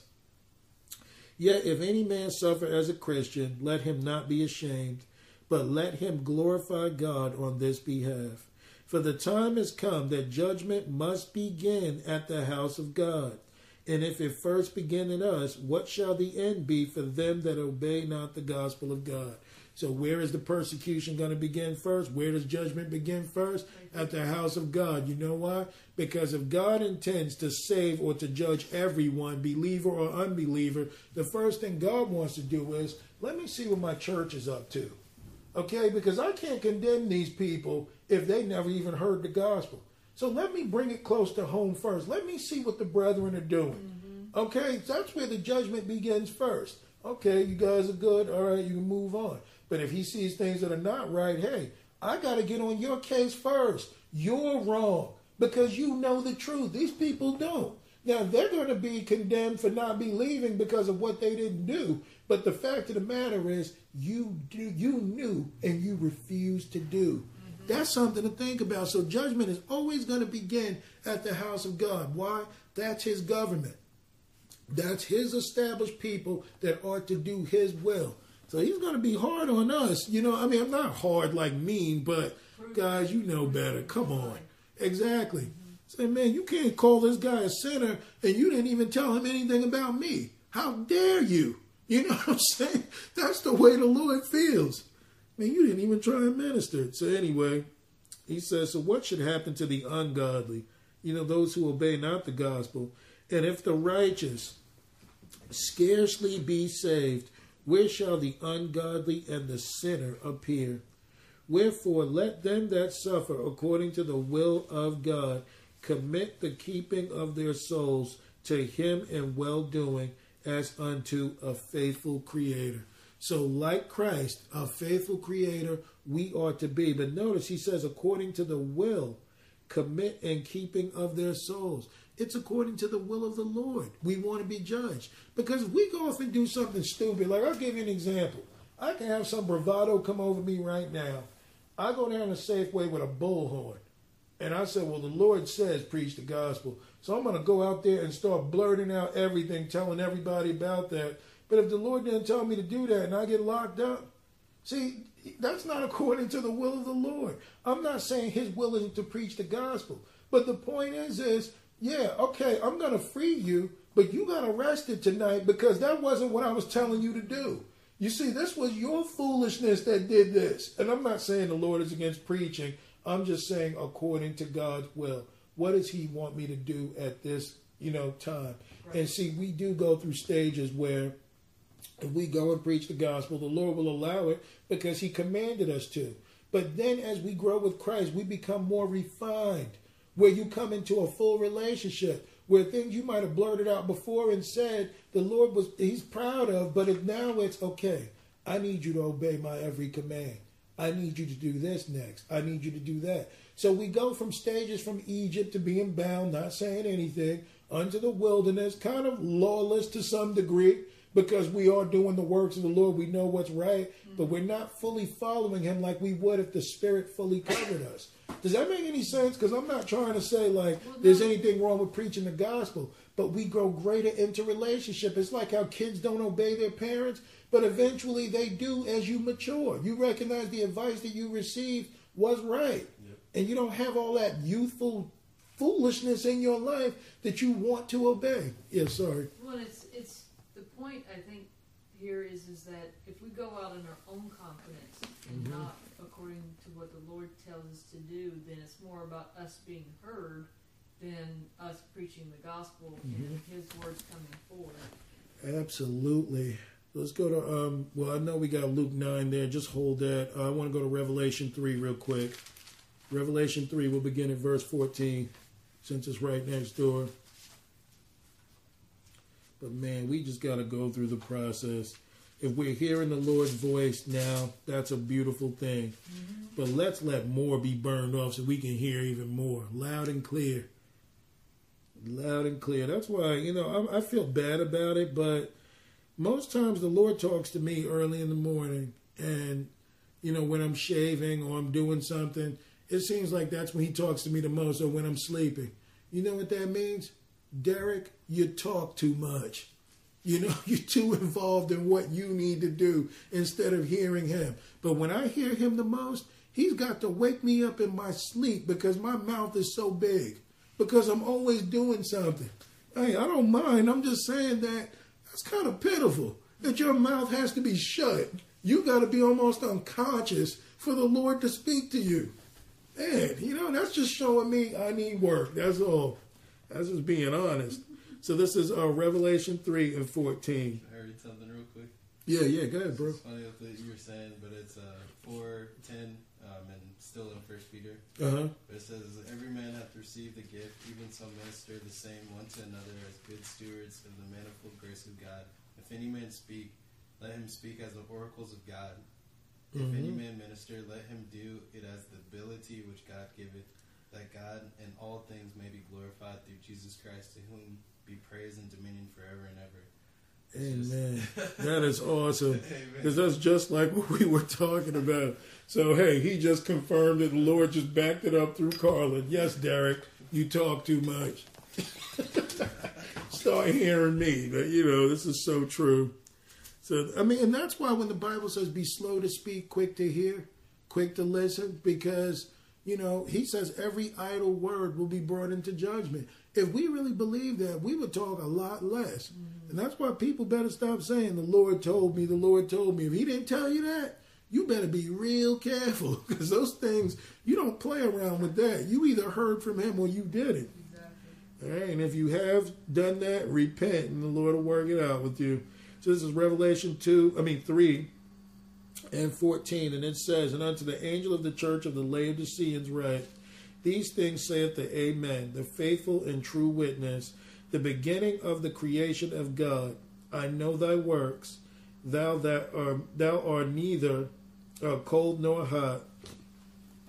I would thou were cold or hot.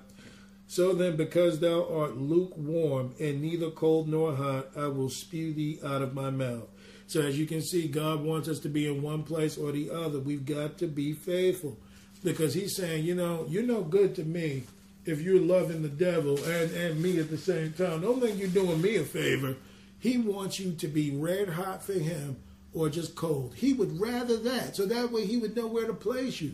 But when you're lukewarm, you're cheating on the Lord and you're cheating on the devil. To be honest with you, you're kind of like trying to help both of them out, and the devil doesn't mind that because he knows that you'll join him in the pit if you continue. But Jesus is bothered by that, because if you're my bride, stop playing the harlot. Come home, listen to me, be intimate with me, spend time with me so that I can direct you.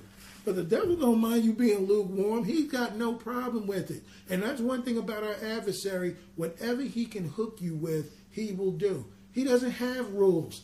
So whatever he says is okay. Whatever he goes, all right, well, you're only listening to the Lord 80% of the time, I'll take it. You know why? Because that other 20% will damn you. That's the thing that he cares about. And I'm not trying to be hard. The Lord is going to work all this out with us. None of us are saved until Christ be fully formed in us. Saved is a process, and that's why he says, he that endureth unto the end will be saved. But we've got to believe and keep believing.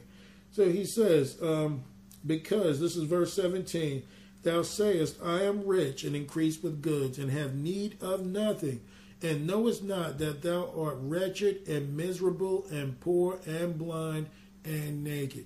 Now notice, we just read in Leviticus 23 or 22 about the sacrifices. You couldn't offer these things up to the Lord, remember? No blind, no maimed, no lamed, no halt. None of those things. So as he's saying, you see how they're halfway in the world claiming that they're increased with goods, having need of nothing, and they got it made? God does not want an offering like this. If he didn't want it in the Old Testament, he doesn't want it now. But look what he does want. 18, I counsel thee. So the Lord is speaking to you. To buy from who? Jesus.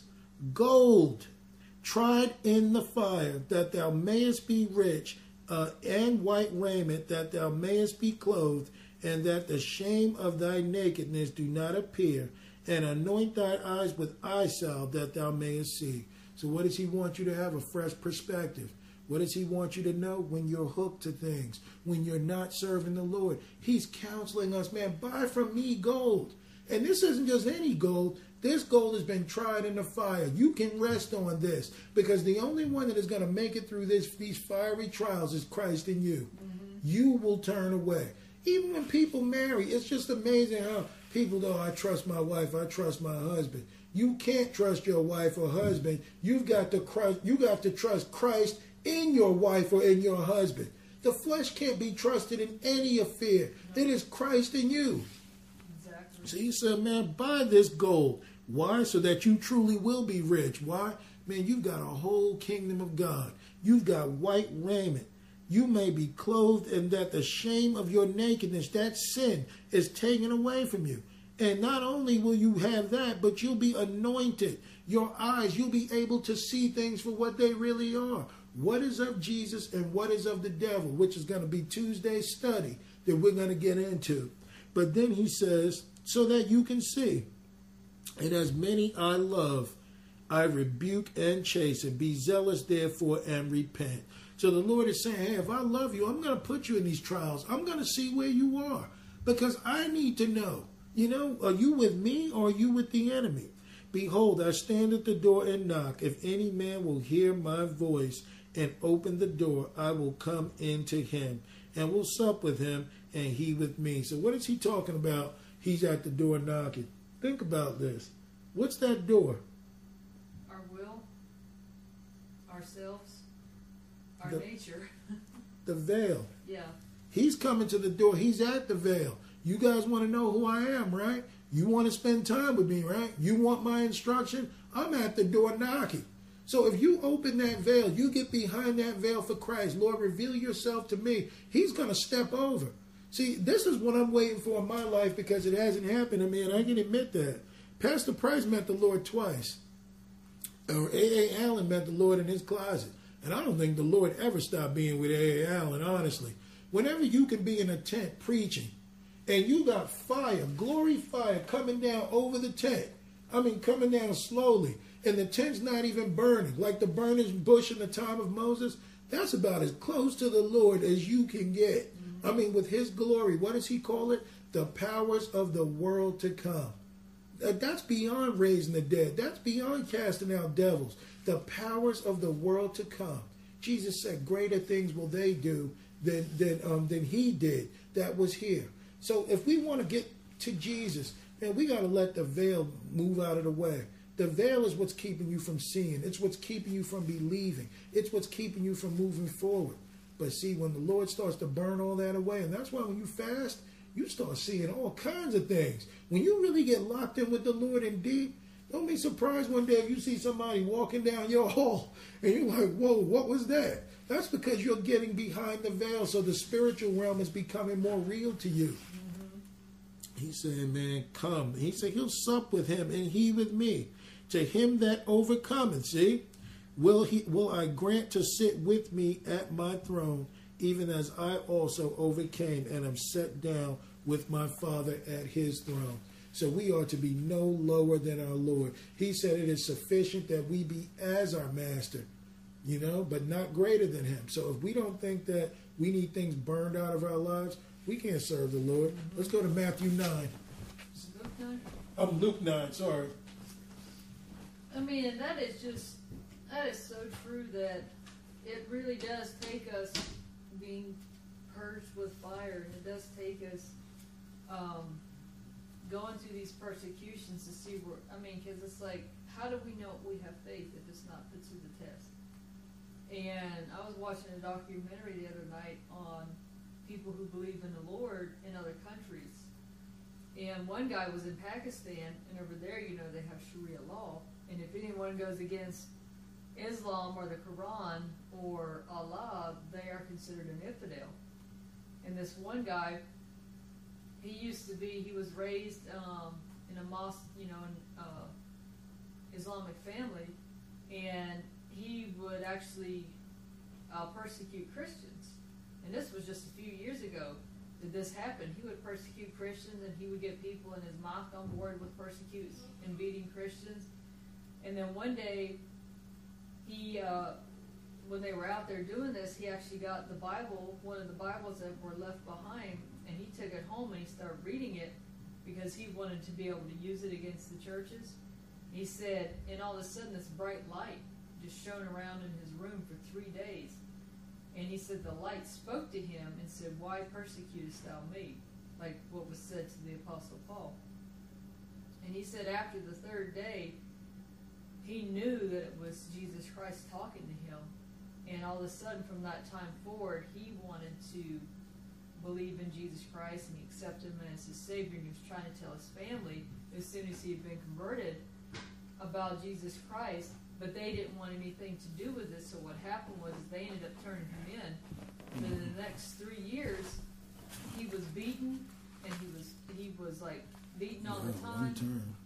And he was getting ready. They were getting ready to hang him after 3 years of imprisonment. And all of a sudden, an order came saying, there was not enough evidence to hang him, and so he was set free. And from that time forward, he went out and preached the gospel. But it's just, it's having, he would not deny Jesus Christ, even though he was in prison for 3 years. He kept that faith. And, that's the same kind of faith that we have. But he was put in the fire from the very beginning. Exactly. And that's why, the Lord, we just really got to follow him, get back there behind the veil and do his will. Mm-hmm. That's why in the Old Testament temple, you couldn't go into the most holy place unless the sacrifice was made in the inner court. You see how you come from the outer court, you bring the animal into the inner court, you sacrifice the animal in the inner court, and then you took that blood unto the most holy place. Mm-hmm. That's what's so amazing about it, is that you can't get behind that veil unless the proper sacrifice has been made. Right. And that's why we might get a peek every now and then, but you don't really fully live in it completely like Christ did unless this perfect sacrifice is made, unless we have fully given it over. And the Lord can trust us, man, and he's going to move. Exactly. But this is a process, man. I mean, there are, especially like Christina and Carlin, man, you guys have gone so fast, into this, knowing Christ and everything.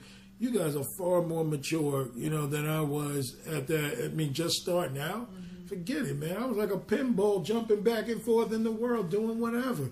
So the Lord, he's doing something great. I'm not sure what it is exactly, but I think he's just raising up a younger group, man. People that are willing to be serious in this. It's true. Make a total turn. So this is, we'll start at verse 48.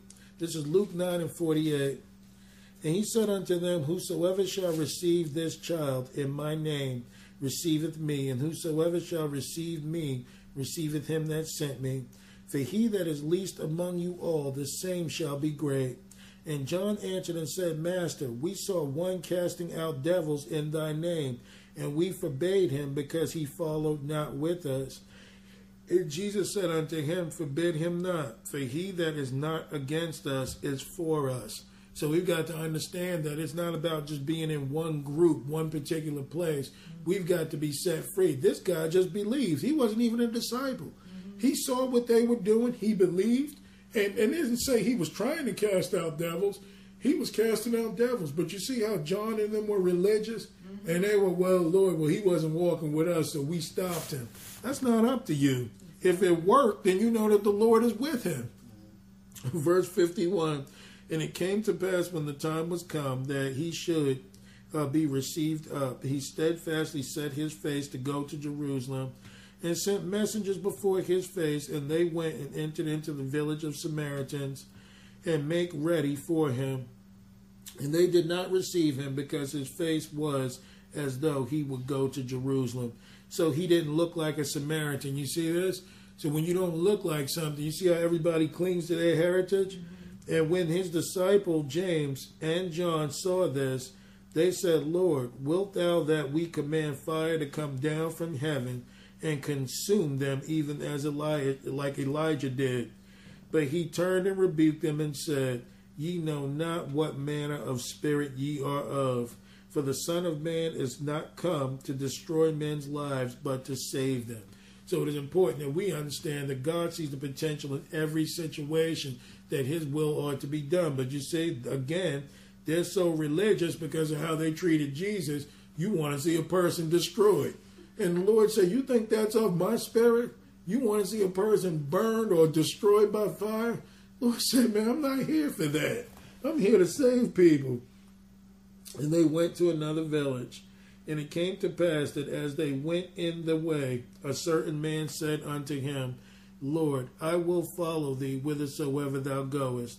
And Jesus said unto him, Foxes have holes, and birds of the air have nests, but the Son of Man hath not where to lay his head. So Jesus was making clear, hey, you want to follow me, but I want you to know I don't have any allegiance to anything. I don't even have rent to pay. Okay, I'm out there doing what I'm told to do, like whatever. I don't have a landlord to answer to. Wherever I lay my head, that's where I am for the night. Wherever the Spirit leads me, that's where I go. And he said unto another, Follow me. So remember, when Jesus tells you to follow him, you're called. Yep. That's something we got to recognize. You also, you're called to come. Whether you're chosen or not kind of goes into what the 70 disciples did. Remember when they finally heard from the Lord about what he wanted from them? How he said, hey, I am the bread of life. He that drinketh and sup with me shall never hunger, shall never thirst. So that meant that, hey, you got Jesus. You don't need anything else. But see, that's when they could have been chosen, but they chose to go back the other way because they're like, well, we were called. But now that we saw what this thing is about, I don't want anything to do with it. You either want to at that point or you don't. So the Lord does the choosing. But when you're faithful, it's like what the disciples said, Lord, to whom shall we go? Thou hast the words of eternal life. We believe that you are the Christ, and we are sure, that you're going to, he's going to lead them. All right, so he says, follow me. And he said, Lord, suffer me first to go and bury my father. Jesus saith unto him, Let the dead bury their dead, but go thou and preach the kingdom of God. You see how free you've got to be and dead to yourself to even acknowledge this of the Lord. Mm-hmm. That's what he told them in Matthew 28. Why seek ye the living amongst the dead? Why are you even seeking the dead? Think about it. We want the life of Jesus Christ, but then we go to dead places to try and get spiritually fed. We've got to be alive with Christ. You got to follow him to do what he wants. But you see, he said, man, let the dead bury their dead. He wasn't trying to insult him, but hey, what's done is done. Now, we need to get on with the Father's business. That's how serious Jesus is with this. We're seeking the living amongst the dead. We're seeking Christ amongst the dead. We need to seek Christ where there is life that we might grow. Where he tells us to go, we go. Mm-hmm. But if you're tied to something, hey, this is it. And another also said, Lord, I will follow you, but let me first go bid them farewell, which are at my home, at my house. So where's this man hooked to? His family. And it's not like the Lord was upset with any of them, but he's just letting them know, guys, this is important. You say you will follow me. My question to you is when? When are you going to follow? When are you going to do what I'm telling you to do? Oh, you're going to be here tomorrow? Well, I don't know if I'm going to be here tomorrow. The Spirit is leading me off to Capernaum. I don't know what to tell you. This is what we got to understand. Jesus didn't really wait. When he said, the guy said, let me bid them farewell at my house, you would thought that the Lord would have just said, all right, I'll go with you. I'll stand outside. You can tell everybody goodbye. I'll come in and meet your family, and then we can move on. See, it's that serious to Christ that we can't be bound. And look what he tells the guy. And Jesus said unto him, no man ever put his hand to the plow, and looking back is fit for the kingdom of God. Mm-hmm. He didn't say not to go back. He didn't say to go back. Or not to go. He gave him the answer. You ain't fit if you keep running back. You got to keep going forward and advancing. And I'm not going to lie, as a believer, I've got that fear at times. I know when you're starting to step out on the limb with Christ. You know when you know it? Because the world just starts to ignore you. You can come into work. Get full of the Spirit. You guys think I'm joking? Pursue the Lord for real for a week and shut everything out and then go to work. And then try and tell people, just say hi to people like you normally do. You ever notice some days you feel like you're being ignored? Has that ever happened to you where you come in and you like, hey, how's it going? And the person walks right by you. And I'm like, wow, they got attitude or something today. It's because you're starting to be more like Christ. They don't mean to ignore you, but you're just irrelevant. You're in a different veil right now. You're not with me. Yeah, the Spirit started to show me how to enjoy that time when it's like that. Mm-hmm. That's your time now to focus on me. That's right. You're like that. Amen. And that's what's so funny because your flesh will try and fit in. Like you go and say something that you think is important and everybody's like, and I really don't think they're trying to ignore you. They just don't want to, you're not there with them. You know what I mean? So it's your flesh that's trying to connect and people are ignoring you. That happened to me quite a few times. And I'm asking the Lord, and I should have been listening to what Carlin is saying. I'm asking the Lord, why is this happening? And the Lord is like, do you want to be with them? Is it really that important to you that you go and sit with them or speak to them? You should move forward. Mm-hmm. So there's days that I get it, but then there's some days your flesh is like, well, I wanted to say hi to this person, and now they're ignoring me. We got to kick all that stuff to the curb. Hebrews 1, and I think I should, Hebrews 1 and 1 Corinthians 5, and I think I should be done. Yeah.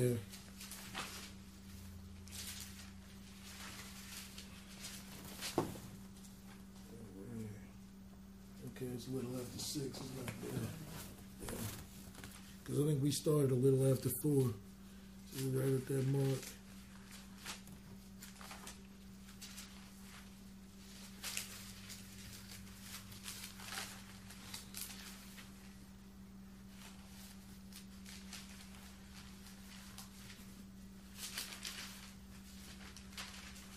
Hebrews 1, we'll begin at verse 1. And it says, God, who at sundry times and in diverse manners spake in time past unto the fathers by the prophets, hath in these last days spoken unto us by his Son, whom he hath appointed heirs of all things, by whom also he made the worlds, who being the brightness of his glory and the express image of his person, and upholding all things by the word of his power, when he had by himself purged our sins, sat down on the right hand of majesty on high. So look at all that Jesus had done. Man, verse 4, being made so much better than the angels, as he hath by inheritance obtained a more excellent name than they. So what does this mean? Jesus was created? No. This is saying being made, that for being made is being established. He was established better than the angels. Okay, because of his inheritance, that's what they're talking about, that he had a more excellent inheritance than they. For unto which of the angels said God, said he at any time, thou art my son, this day have I begotten thee. And again, I will be to him a father, and he shall be to me a son. And again, when he bringeth in the first begotten into the world, he saith, and let all the angels of God worship him. And the angels, he saith, who maketh his angels spirits, and his ministers a flame of fire. So as we understand, God doesn't want us just being in the spirit He doesn't want us being full of the Spirit. He wants us to set ablaze. Now, everybody knows how hard it is to put out a wildfire. Okay, I'm not saying the fire will burn wild. It'll be controlled. But the bottom line is God wants us to catch fire, everything that is. He makes his ministers flames of fire. I remember when Carlin was telling me not too long ago, you said your hands and your feet were feeling real hot. Man, that's when that Spirit is all over you. Where your hands are just burning hot, your feet, like you get excited, you hear the Lord, and you feel your whole body warm up. Man, we're going to catch fire, believe that. Verse 8, but unto the Son he saith, thy throne, O God, is forever and ever. A scepter of righteousness is a scepter of thy kingdom. Thou hast loved righteousness and hated iniquity. So you see what we got to be to walk with the Lord? Love righteousness, hate iniquity. Therefore God, even thy God, hath anointed thee with the oil of gladness above thy fellows. And thou, Lord, in the beginning hast laid the foundation of the earth, and the heavens are the works of thine hands. They shall perish, but thou remainest, and they all shall wax old, and doth a garment. And as a vesture shalt thou fold them up, and they shall be changed. But thou art the same, and thy years shall not fail. But to which of the angels said he at any time, sit thou on my right hand, until I make thine enemies thy footstool? Are they not all ministering spirits, sent forth to minister for them who shall be heirs of salvation? So you got to think about this, is that it's making clear that Jesus was separated. I mean, this is a real important part I want to make. But Jesus is separated from everything. Everything that was ever created, everything that God ever used. Jesus sits in a class by himself with the Father. Now, we got to understand, if we be the sons of God, or the manifested sons of God, or we become ministers as a flame of fire unto God, not only do we have his inheritance, we will sit with him, because he said that his bride will reign with him. But we've also got to recognize, too, that even the angels would submit to what you said, because you are of Christ. It is so important that we get this, because this is why when we were talking about before, casting out devils, laying hands on the sick, man, whatever Christ says, it will be done. So if we walk in that inheritance, free from the world, free from sin, free from the devil, and we only desire the things that Jesus desires for us, you don't think the angels themselves will go to war when the Lord tells them to in you? You get to have the same inheritance, the same authority, and you get to do the righteous works of God. When he speaks through you, things will be done. When you lay hands, things will be done. But we've got to stop trading out the inheritance that God gave Jesus Christ unto fallen man. Man caught up in the world, lukewarm man. He wants man after Christ. Hebrews 12, and then we'll finish in 1 Corinthians 15. The Lord just told me to go here, so I'll just look at something real quick.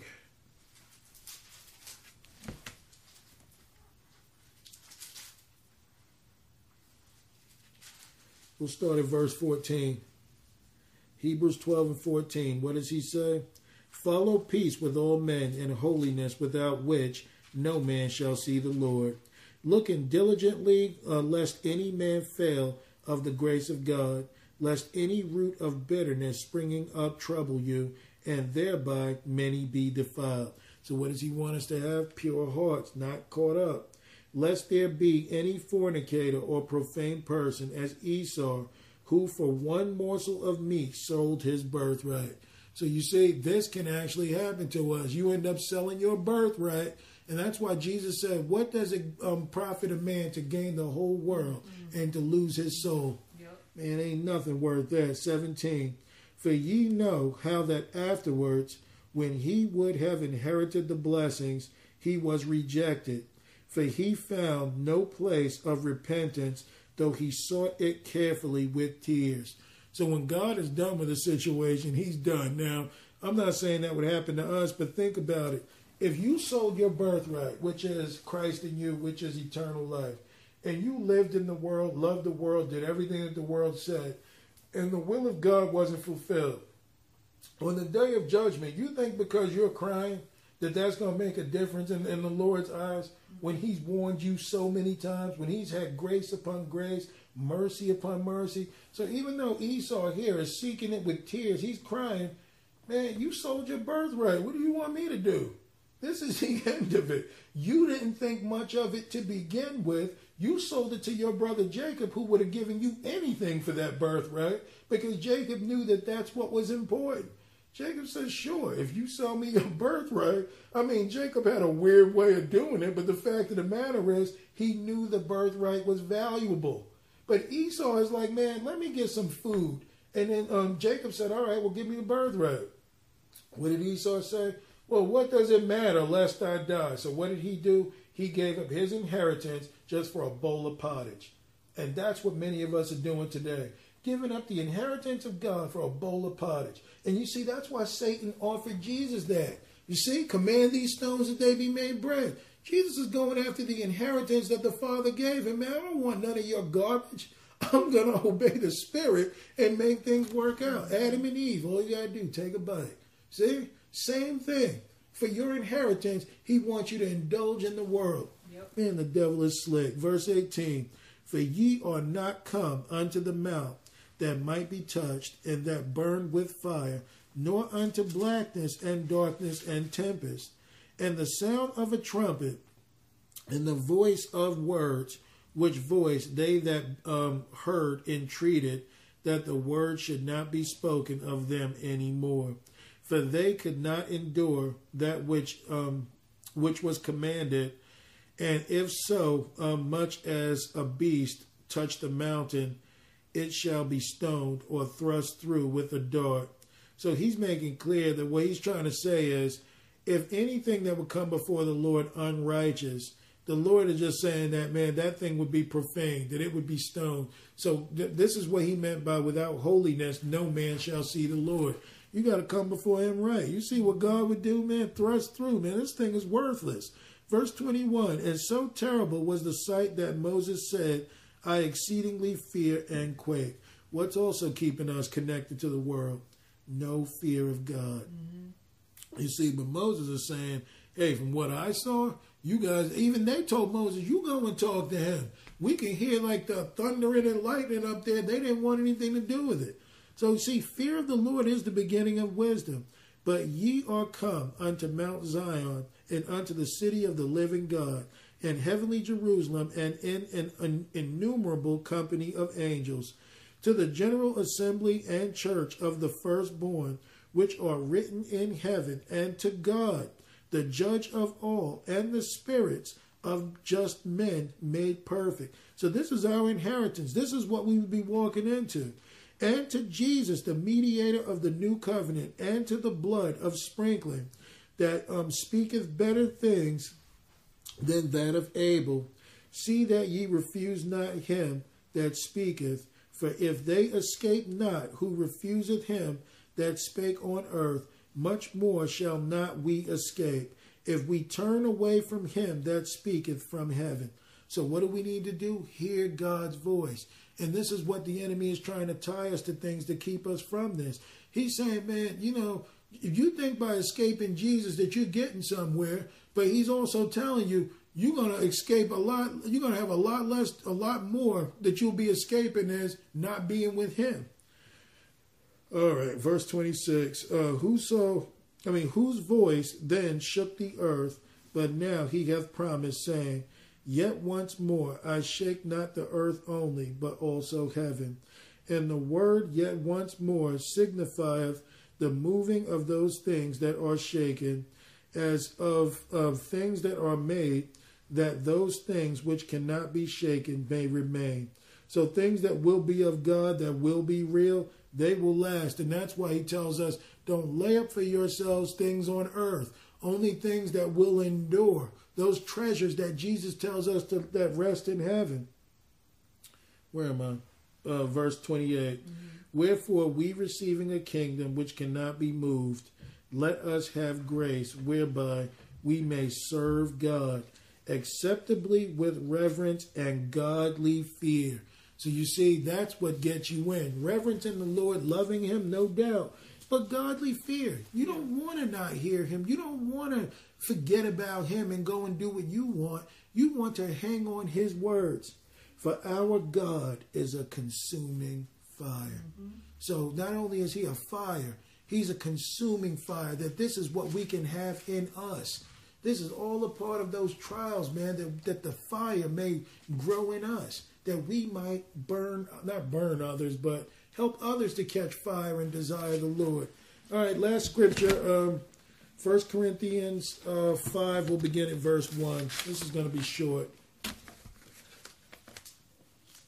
Now, we cannot make it without the fire. Amen. We need the fire.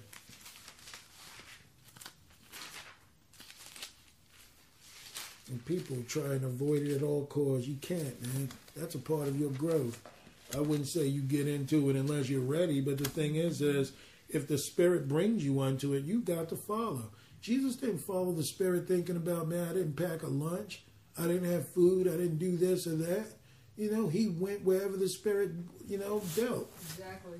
All right, this is 1 Corinthians 5 and 1. It is reported commonly that there is fornication among you. Now, that's what you call being up front. Ain't no burning, ain't no around the bush, no going around anything, just straight up, hey, I heard there's fornication in here. Not, well, some people are doing good and others are not. He's telling them straight up, there's fornication among you. And such fornication as is not so much as named among the Gentiles, that one should have his father's wife. So not just any kind of fornication. This is incest going on in here. Father's wife. And ye are puffed up, and have not rather mourned, that he that hath done this deed might be taken away from among you. So what Paul is saying here is, remember when he talked about burning off the dross, that if this situation doesn't get fixed, don't be puffed up and act like this is normalcy. God will remove the threat from the midst of his temple, from his place. So he says, for I verily, as absent in body, but present in spirit, have judged already, as though I were present, concerning him that hath so done this deed. And that's why when people tell you you cannot judge, we got to start really looking at things that we're all judged according to this word. It's better that somebody tells you about your sin than to have the Lord come and see you himself, because what you hear a lot of today, nobody judges me but God. You don't want God to come see you in this manner. You want to be told about it so you can stop. That's right. Because if God comes to see you, there'll be nothing to talk about.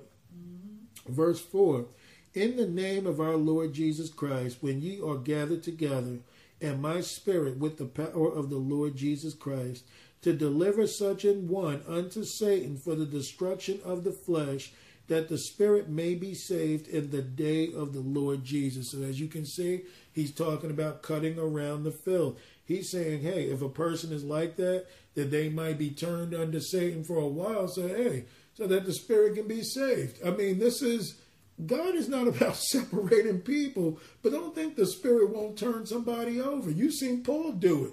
I've turned over Hymenaeus and Phileas till they learn not to blaspheme. So that was a lesson to help. That wasn't a lesson to condemn. It was kind of like, well, when you get done with this, then you're going to understand what grace and mercy is, or pursuing the Lord. And every now and then, God will allow us to go through these trials because we need them. He'll see you going a little left and he's trying to pull you in and you don't want to go. Okay, go to the devil for a while and see how he treats you. Then you can understand what love is, because I know you're going to be back. But sometimes God will allow us to, we start getting full of pride and I'm okay and I can do it. He'll let you go because he wants you to understand, all right, aside from me, you can do nothing. Exactly. And Carl was smiling. You going to say something? Or? No. Oh, okay, this is verse 6. Your glorying is not good. See? Know ye not that a little leaven leaveneth the whole lump? Yes, it does. That's why we got to give it to the Lord. Look at what he says. Purge out therefore the old leaven, that ye may be a new lump. And ye are unleavened, for even Christ our Passover is sacrificed for us. Therefore let us keep the feast, not with old leaven, neither with the leaven of malice and wickedness, but with the unleavened bread of sincerity and truth. I wrote unto you in an epistle not to company with fornicators, yet not altogether with the fornicators of this world, or with the covetous, or extortioners, or with idolaters, for then must ye needs go out of the world. So you see, he doesn't want us to stay in these places, because if we do, we become fornicators, we become covetous, we become extortioners, we become idolaters. This is the dross that the Lord is burning off, that we might be right in representing him. So he said, you got to come out of the world, because this is the only thing that the world can forge. Verse 11, but now I have written unto you not to keep company, if any man that is called a brother be a fornicator, or covetous, or an idolater, or a railer, or a drunkard, or an extortioner, with such an one know not to eat. What you want, know not to eat. For what have I to do to judge them also that are without? Do not ye judge them that are within. So now, this is what he's saying. All right, you're going to go out there and judge the world. We got to find out what's going on the inside. And that's why he said judgment must first begin at the house of God. You've got to make sure that this is right before we go out there. How do we even go and preach the gospel and grow in Christ? We conquer inner space. Inner space first. Dealing with what's in us. Then we can go out and tell the whole world. Why? Because we wouldn't be hypocrites. It would be true. That you don't, you can talk about these things because you don't do them. But if there's some things that you're still doing, of course there's growing pains and the Lord is working them out. But as we go through this, the fire is going to purge us. The mistakes we make, the more we strive, the more we pursue Christ, the more battles that we're in, it's going to burn off the dross. Man, the more God-like you become, your friends are going to walk out of your life. Believe me, man, you're just too godly for me. I don't even want to be around you. That's purging. Because what do we do sometimes? Pick up the phone. Hey, have I said anything to offend you? The Lord is like, hang up the phone. I know what I'm doing with you. Let them go. I'm working on you right now. But we tend to, I want to be loved by all. And there's some people the Lord is like, hey, you can probably minister to them later, but you can't be with them right now. They are detrimental to your health. They are going to hurt you because you're not strong enough to stand against it to minister. You'll find yourself doing what they do and then trying to be back with the Lord. We got to be strong enough for this. But them that are without God judgeth. Therefore put away from among yourselves that wicked person. So, God wants us to be separated unto him, be made whole, and then be brought in. But in order for these things to happen, we have got to go through the fire. It is so important that we go through. Now, we don't get to pick and choose our fiery trials. You best believe if you be of Christ, they will come. If you are a threat to the devil, he will come see you. And God is going to let him. Why? Because you need to be tried. It is so important that we know what we're in. He'll do it. All you got to do is stand for Jesus. All you've got to do is be godly, and trials and tribulation will come your way. But if you're someone as a Christian just living in peace, no trials, no nothing, you're not a threat. Trust me, when you become a threat, the devil is going to come see you, and God is going to let him, because you need to be tried. I'm telling you, and it's not a strike against anybody. This is just being upfront. Paul said, those who live godly, you're going to suffer persecution. Why? Because you're going to represent the Lord wherever you are. Like Carlin said, when I'm there, I put in my time. This is what I do. The Lord's work first. Sarah goes at work, speaks of the Lord. Things come your way, and you see what it's cost you. But, being godly, you're going to go through this, because this is what God requires. And God's will is separate from the devil's will. So if we want to be tried, and we want the fire, if we want the power of Christ, if we want Jesus living in us, we have got to get in the fire. Because God is, he's meaning for us to walk in this thing and to have more faith, that he might be glorified. But we've got to trust him. Because Pastor Price is funny. He said, because a lot of people walk out in pride in the spirit. He said, I'm telling you what the Lord did to me. one day the Lord's going to lock you in a cage with a demon, and we're going to find out what you got. He's going to get you all out in a place where you're alone, and now the devil's going to come see you. Yeah. So we got to be tried, but we got to walk the talk, and that's all the Lord wants us to do. So I just want to tell people with that, I love you, and don't be afraid of the fire. If we live godly, it is promised to us. Amen. That is an essential part of our growth. So Sarah's got something. Oh, I'll put the Bible away. I'll grab another one. All right, I'll have everyone go to Psalm 24 in verse 1.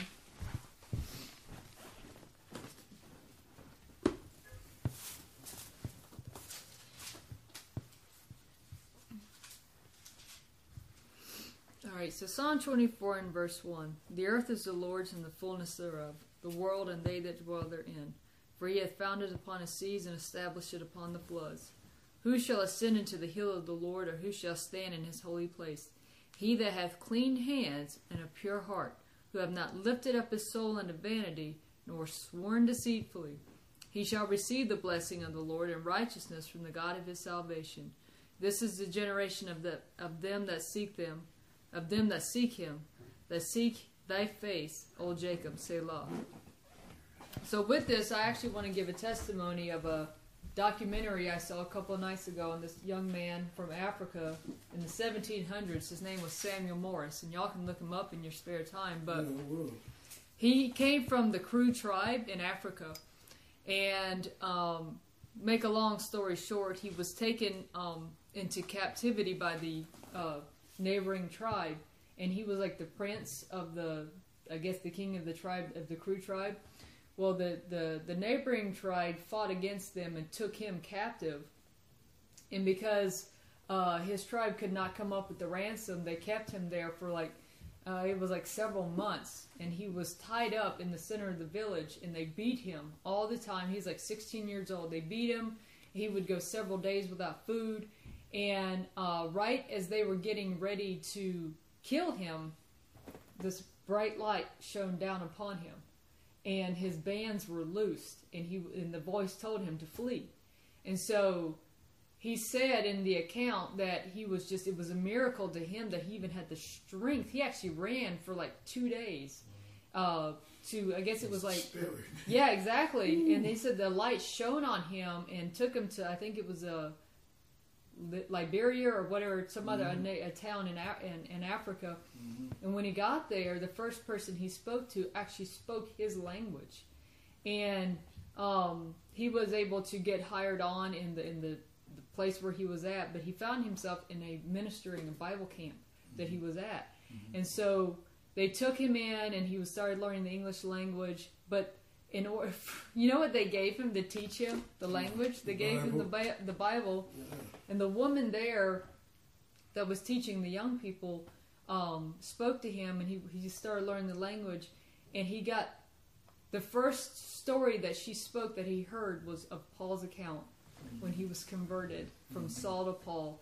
And she told him about how the bright light shone around him and said, Paul, Paul, why persecutest thou me? And the guy that was telling the narrative said at that time that, they just sat quietly and listened. But this young man was so overtaken because that same thing happened to him. He jumped up and said, that's what happened to me. And he's like, I want to learn about Jesus and the Bible.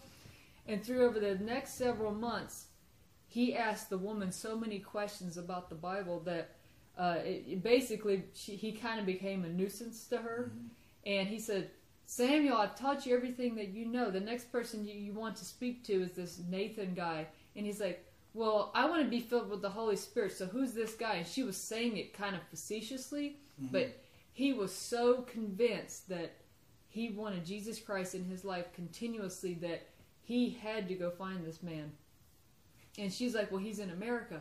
He's like, well, then he always referenced Jesus Christ as his father. He says, well, I'm going to go talk to my father about this. And they said that he would be out there for hours upon hours on end in Africa talking to Jesus all the time. And he said, well, Jesus told me, my father told me I'm supposed to go to America. And she's like, but how are you going to get there? The only way is by ship. He's like, well, I'm going to go. And he went down to the port, and the captain at first wanted to refuse him to go on his ship, but eventually he would let him on. And eventually he would make it over to America, but because of his conversion was so within him, the ruffians on the ship, and you talking about murderers and stuff like that, were on the ship. He said by the time they got to America, which took 3 weeks to get there, half the ship had asked Jesus Christ into their heart, including the captain. That's right. And when he got to America, and he eventually found this gentleman, and they actually took him to a college there in Fort Wayne to learn more. That by the time he got there, the Holy Spirit was so, he was looking for the Holy Spirit, not even realizing the Holy Spirit was already within him. Because while he was there, students were wanting to come to him and talk to him. He said half the campus, which at that time was studying philosophy and Aristotle, had been converted and to come to know Jesus Christ. And unfortunately, he ended up dying at the age of 20. And from exactly, from an illness that he got from going to a Bible study. And they said, Samuel, you'll be fine. He said, no, my father's calling me home. They said at his funeral, more than half the town had come to his funeral. And his entire goal through this experience was to go back to his tribe in Africa, the Kru tribe, and tell them about Jesus Christ. And he thought he wasn't going to get to do it, but so many students were convicted by what he had done. They all signed up to go back to Africa and to tell his tribe. You see how the word lives on? That inheritance, being in the spirit, goes beyond the physical. Yeah. You could be dead and gone, but your words will still have life because they be of Christ. Exactly. Man. And he just did not have any outside distractions. He was so convinced that the Lord had been in him. And I truly, I cried when I saw that testimony, because it's like he didn't and he seemed cold to some people at times because he was so convinced about doing the Lord's will that he didn't have any. One guy called it blind faith that he basically went on. And I say it's not blind faith, but it's you're so consumed with the Holy Spirit and you so want the Lord to dwell in you and to be pure and to be changed. It's like you're not going to let any other outside distractions keep you from that hunger and keep you from that desire. Oh, yeah. So that's pretty much what I have. That's awesome. Because that's what I want, man. That's what I'm talking about. That's what I want, man. This is what this whole study was about. And he was only 16 years old when it happened. But you see, the Lord, it's not about how old you are, how long you've been in it. It's what you're willing to do for the Lord. And that's what I want. I want real revelation, man. I want the Lord really doing real work in me, and I can admit that I'm not there. There are things that the Lord has done. Praise his name for what he's done, but I want more. You want to go as far as you can go in Christ. Not for my glory, but you know what I'm saying? What's more exciting than doing the Lord's will in everything? Exactly. But you see, it's this world. It's this not being in the fire. It's this not taking life as serious as every day mattering. Every moment meaning something to the Spirit. That's what I'm talking about, man. There's nothing wrong with this, but this is what the Lord was talking about that he's kind of tired of. He wants people that are for real, that mean business, that want to get involved in this. And that's why he said, man, your solemn meetings and your feast, and these things they trouble me. But what he wants is, man, freed from the world that your will can be done. Lord, if I can die, knowing you, and I can die doing your will, then sign me up, because I'm sick of this. I'm sick of this life. I'm sick of every little piece that goes along with the world. I want to be freed, that Christ may be glorified. Amen, that's right. Amen. All right, so we're going to pray out. Oh, boy, who wants to pray? I'll pray. All right. Heavenly Father, Lord, we just thank you for this moment, Lord, that we've had together, that we got to be in your word, Lord, that we got some understanding of what your desire is for us. We are grateful, Lord, that you baptized us in the Spirit. But Lord, we want the fire. Yes, Lord God. We want to be as close to you as we can. We want to consume this fire within us that we might infect others. Yes. That there be no dead works in our lives, Lord. No affectations, no spiritual,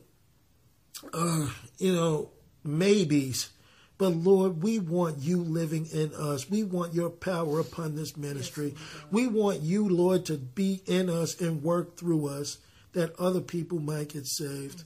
I pray for the brethren, Lord. I pray that this message goes viral. I pray that people understand what it is to know you, and that this world is just one great big deception, one great big lie, that this is only in harvest, Lord. This is only a field that you mean for your workers to do in the vineyard, that they may call people unto eternal life. I pray for a strong presence of the Holy Ghost right now, Lord. I pray that your spirit and your words be heard while our hearts are open, that the power, Lord, may fall upon us, not for our glory, Lord, but that your will be done. I'm sick of playing games. I'm sick of doing things that are not that you want. I'm sick of trying to make something out of nothing. Lord, we need inflammation. We want to be inflamed, and we want to burn with fire. We want real fire. We want Holy Ghost fire. We want Jesus Christ to lead this march. And Lord, I pray, Lord, from this moment on that we live our lives in accordance with you. I pray that you take these prayers, Lord, with an open heart, that we see them as serious, that you might grant us such a wish. Thank you, Jesus. What greater glory is there than to serve you with our every beings, and that this world is a lie, Lord, and all it's trying to do is keep that fire from burning. Well, I pray, Lord, that it happens no more. I pray that wherever you bring us, Lord, that your will might be done. I pray, Lord, that we just understand where we are and what we need to do for you. I'm tired of the games. I'm tired of the dead works. I'm tired of doing things for the likes of men, for the pleasures and cares of this life. Lord, what can that be how can that have any significance compared to the King of Kings, compared to eternal life, compared to a place where thief nor rust can come and destroy your true treasures, that we might be with you in all of eternity, the one and true only God. Lord, I pray that you do these things for your glory and honor. Lord, place those cloven tongues that you gave the disciples upon our heads tonight.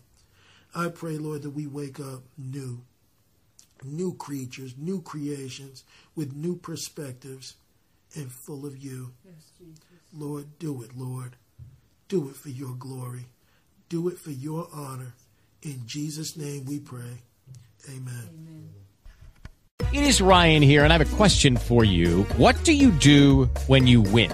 Like, are you a fist pumper, a woohooer, a hand clapper, a high fiver? I kind of like the high five, but if you want to hone in on those winning moves, check out Chumba Casino. At ChumbaCasino.com, choose from hundreds of social casino-style games for your chance to redeem serious cash prizes. There are new game releases weekly, plus free daily bonuses, so don't wait. Start having the most fun ever at ChumbaCasino.com. No purchase necessary. VGW Group. Void where prohibited by law. See terms and conditions. 18+.